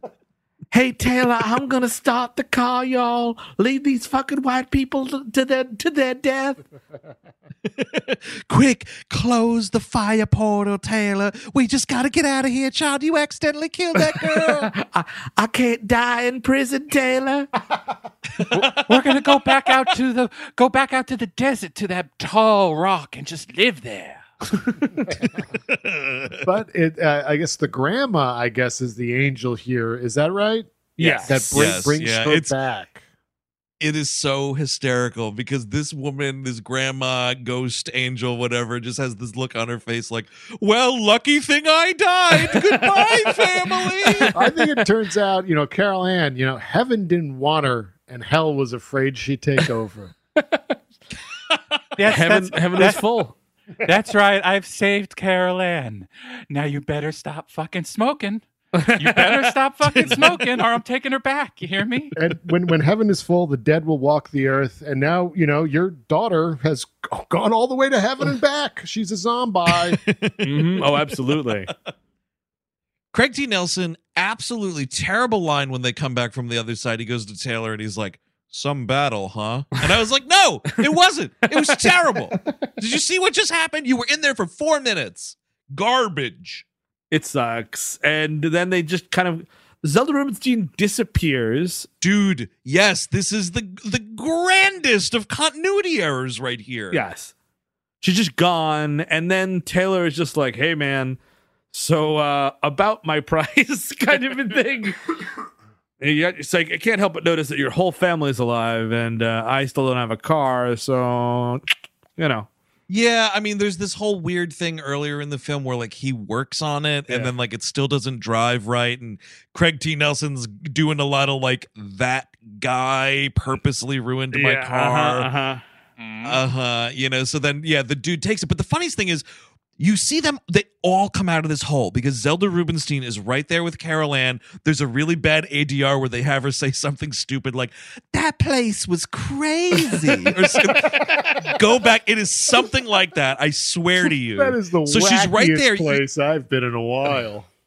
Like, you see her standing right there holding the child. It cuts in on this 2-shot of Taylor and Craig T. Nelson. They have the bit about like, oh, your car's still not happy unless I take it with me. And he drives off. And then it's this gag of like, wait a minute, how are we going to get home? And the movie ends with Craig T. Nelson running after being like, Taylor, we need the car. And like, Zelda Rubinstein is not standing there. No. She's absolutely not standing there. It's insane. Oh no, in one last thrash of violence, Kane took my life, child. Ooh, I got pulled back into the pool hole, y'all. But she's in the third one, right? She is. She's back in the third one. Yeah. I mean, I know I was reading something about like she had to leave part of the production. No, that was the third one. She had to leave the Yeah, in the third movie, she had to leave the production because her mother died. So I don't know why she's missing from this shot. It is the grandest of fuck-ups. Oh, child. Like, at the end, while the fucking Craig T. Nelson is running after the car, the family's saying, like, she's, I'm sorry, child. I had to run into the house and take a piss. After all that, I had been drinking beer and Mountain Dew and all other shit. I had to piss immediately. What happened? They probably filmed like a goodbye scene with her, and then they just thought it was repetitive to do another one with Taylor, so they just cut it. But I mean, the end is so lame of them like running after their car, shaking their fists. It's like it's like a bad like Benny Hill bit. It's like a Captain Ron ending. Yeah, like, it's like Captain Ron. This like antic fool who we've been hanging out with did one last like fool thing, and that's how we end our movie. You're but right. It's a fucking family horror movie. Well, the thing is, we're introduced with Craig T. Nelson always being a fucking like mad ape, and we laugh at his antics, like trying to get beer home in the first movie. Sure. And I think it's just trying to establish that like everything's back to normal. Look at this lovable oaf getting into one of his scrapes by yelling at some dude. Right now, like. Yeah, the biggest problem is like it's a sitcom problem Exactly. now, right? The first movie ends on a joke too, but it's a pretty good one. They go to a motel, obviously, and like the last shot is Craig T. Nelson wheeling the TV out angrily of the room and slamming the door, and they go to bed. And like that's a joke that works, and it's like kind of a fun little punchline. Yeah, but this it's a is joke not. that ties into like the struggle, Yes. that they just went through and everything. This is just like, he's taking your car. you don't have a ride or nothing. Isn't that funny? Yeah, you're waiting for like the big like Sam and Dave horn score to come in. Yes, exactly. Like, ba-da-ba-da-ba, and like, no, it was a ghost movie. Or it should have, or Aiko is going to start playing. Yes. Like Yes, that's my grandma. Your oh grandma. my God, you've pinpointed exactly, I think, what we've really been trying to encapsulate, Steve. But you're right. It ends on a joke that if Aiko started playing as the credits rolled, it would all feel totally natural. Exactly. Like the end of K9, right? I think that's one of the biggest Aiko endings ever, right? Man, yeah, total fucking Duke catastrophe, this movie. I mean, oof, so bad that like I haven't seen it in a while, but I'm pretty sure part 3, for all the troublesome stuff with that production and all the tragedies and everything, I think it might still be a better movie than this one. I'm not entirely sure about that, but the only returning characters are Carol Ann and Zelda Rubinstein's characters. That's it. No one else from these movies are in it.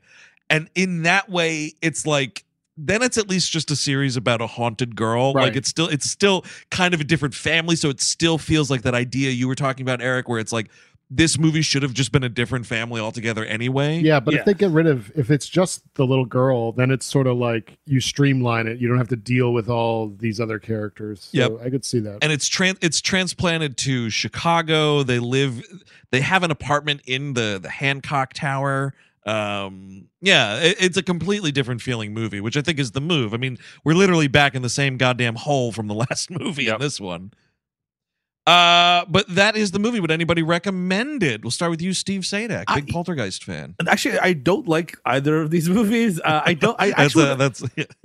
would recommend. It's a light recommend for me on this one. I think that the vomit monster is really something to behold, and the ensuing wacky chaos, and that 20-minute stretch for me is worth it. It's a pill inside. It's the bacon inside of that surrounds the pill of this movie, kind of a thing. Mm-hmm. The movie's a mess, but it's a very light recommend for me. Eric Siska. Yeah, I do like the first movie enough. Like I'm not one of the biggest fans of it, but I would say check that out. And if you really like it, then maybe check this one out. I wouldn't recommend it necessarily at all. I didn't care for this movie. I think there's a lot of nothing surrounding not much, although the little worm guy was fun. So there you go. Chris Cabin. No, God, this movie sucks. I actually am a pretty big fan of the first one. I think you get a lot of the good stuff from Spielberg and a lot of good stuff from Hooper in that. But yeah, this to me is just like we had no idea of what we wanted to do for this second one, so we just took 100 ideas and threw them all at the wall. The end, like it doesn't feel like a movie to me. Like I really I mean what I meant at the beginning. Like to me, this is just a bunch of ideas. Let's try them, half baked, throw them together. Maybe we put Poltergeist 2 above it. Maybe it makes sense to people. Doesn't really make sense to me. First one was really good though, so yeah. Yeah, I mean, I think that first movie is fine. Like I said, I think 3 might be better than this. I don't know. I mean, if you like that first one, continue the journey. What I would also recommend, though, is the remake is actually not half bad. Oh, really? I didn't even know there was one. Yeah, it came out in like 2015, I think. Sounds I believe right. Sam Rockwell is Yep. the dad. Yep. Wow. Yeah, it's. I remember being like, oh, okay. Like, it tries to lean in more on being like a straight up horror movie than I think even Poltergeist 1 does. But I would say that's kind of also worth your time, but really only if like any of these sequels are only worth your time if you watch that first one and you're like, yeah, I could do a little more with this. But if Poltergeist 1 doesn't grab you, don't bother. So that's it. That is Poltergeist 2 from 1986, directed by Brian Gibson. And of course, a big thank you to Gary Dean, who called this one in. The only person to request Poltergeist 2. That pretty impressive. Yeah. That this got through. Good job, Gary. That's the odds You here. know, I'm starting to think that he might be a ghost from the other side. That makes sense. Ooh, Right? yeah. Right? Mhm. That professional, you never professional know. phone call, he's calling from the 50s or something. Big thanks to him for calling this one in. And now, if you want more We Hate Movies, of course, over on Patreon, Listener Request Month is also going on. Patreon.com/We Hate Movies. We have a We Love Movies episode all up about Goodfellas. Hey. That was a lot of fun. Yeah, Oh, yeah. 3-hour ep. Oof. Yeah, man. And we got a 2-hour episode of Melrose 210 on the $10 feed there on the Walsh. That's a banger. We also have coming up pretty soon, I think. What day are we here? This is 360. Yeah. This is the third week, yeah. Sometime in the next 2 weeks, we'll be dropping the Snyder sessions on That is right. our $10 tier there, which is our take on the 4-hour Snyder cut. Boy. Oh, yeah. Looking at when we're recording this right now, we got another, unfortunately, it looks like another 12 days to wait until we can see that masterpiece. But we're really excited about that, of course. And as always, on the free feed, We Hate Movies continues. Next Tuesday, there will be an all-new listener-requested episode. And Steve, what are folks making us watch next week? Pack some rations and get some extra oxygen because we'll be going to the vertical limit. I can't wait. I never saw it. So Me Never neither. saw it either. I just know this one was requested a couple times as well, and I know it's a Chris O'Donnell joint. Yeah. Nice. Love it. Yeah. Ooh. Now we're talking. So until next week with sexy Chris O'Donnell, I'm Andrew Jupin. Steven Sadak. Eric Siska. Chris Cabin. Take it easy, child.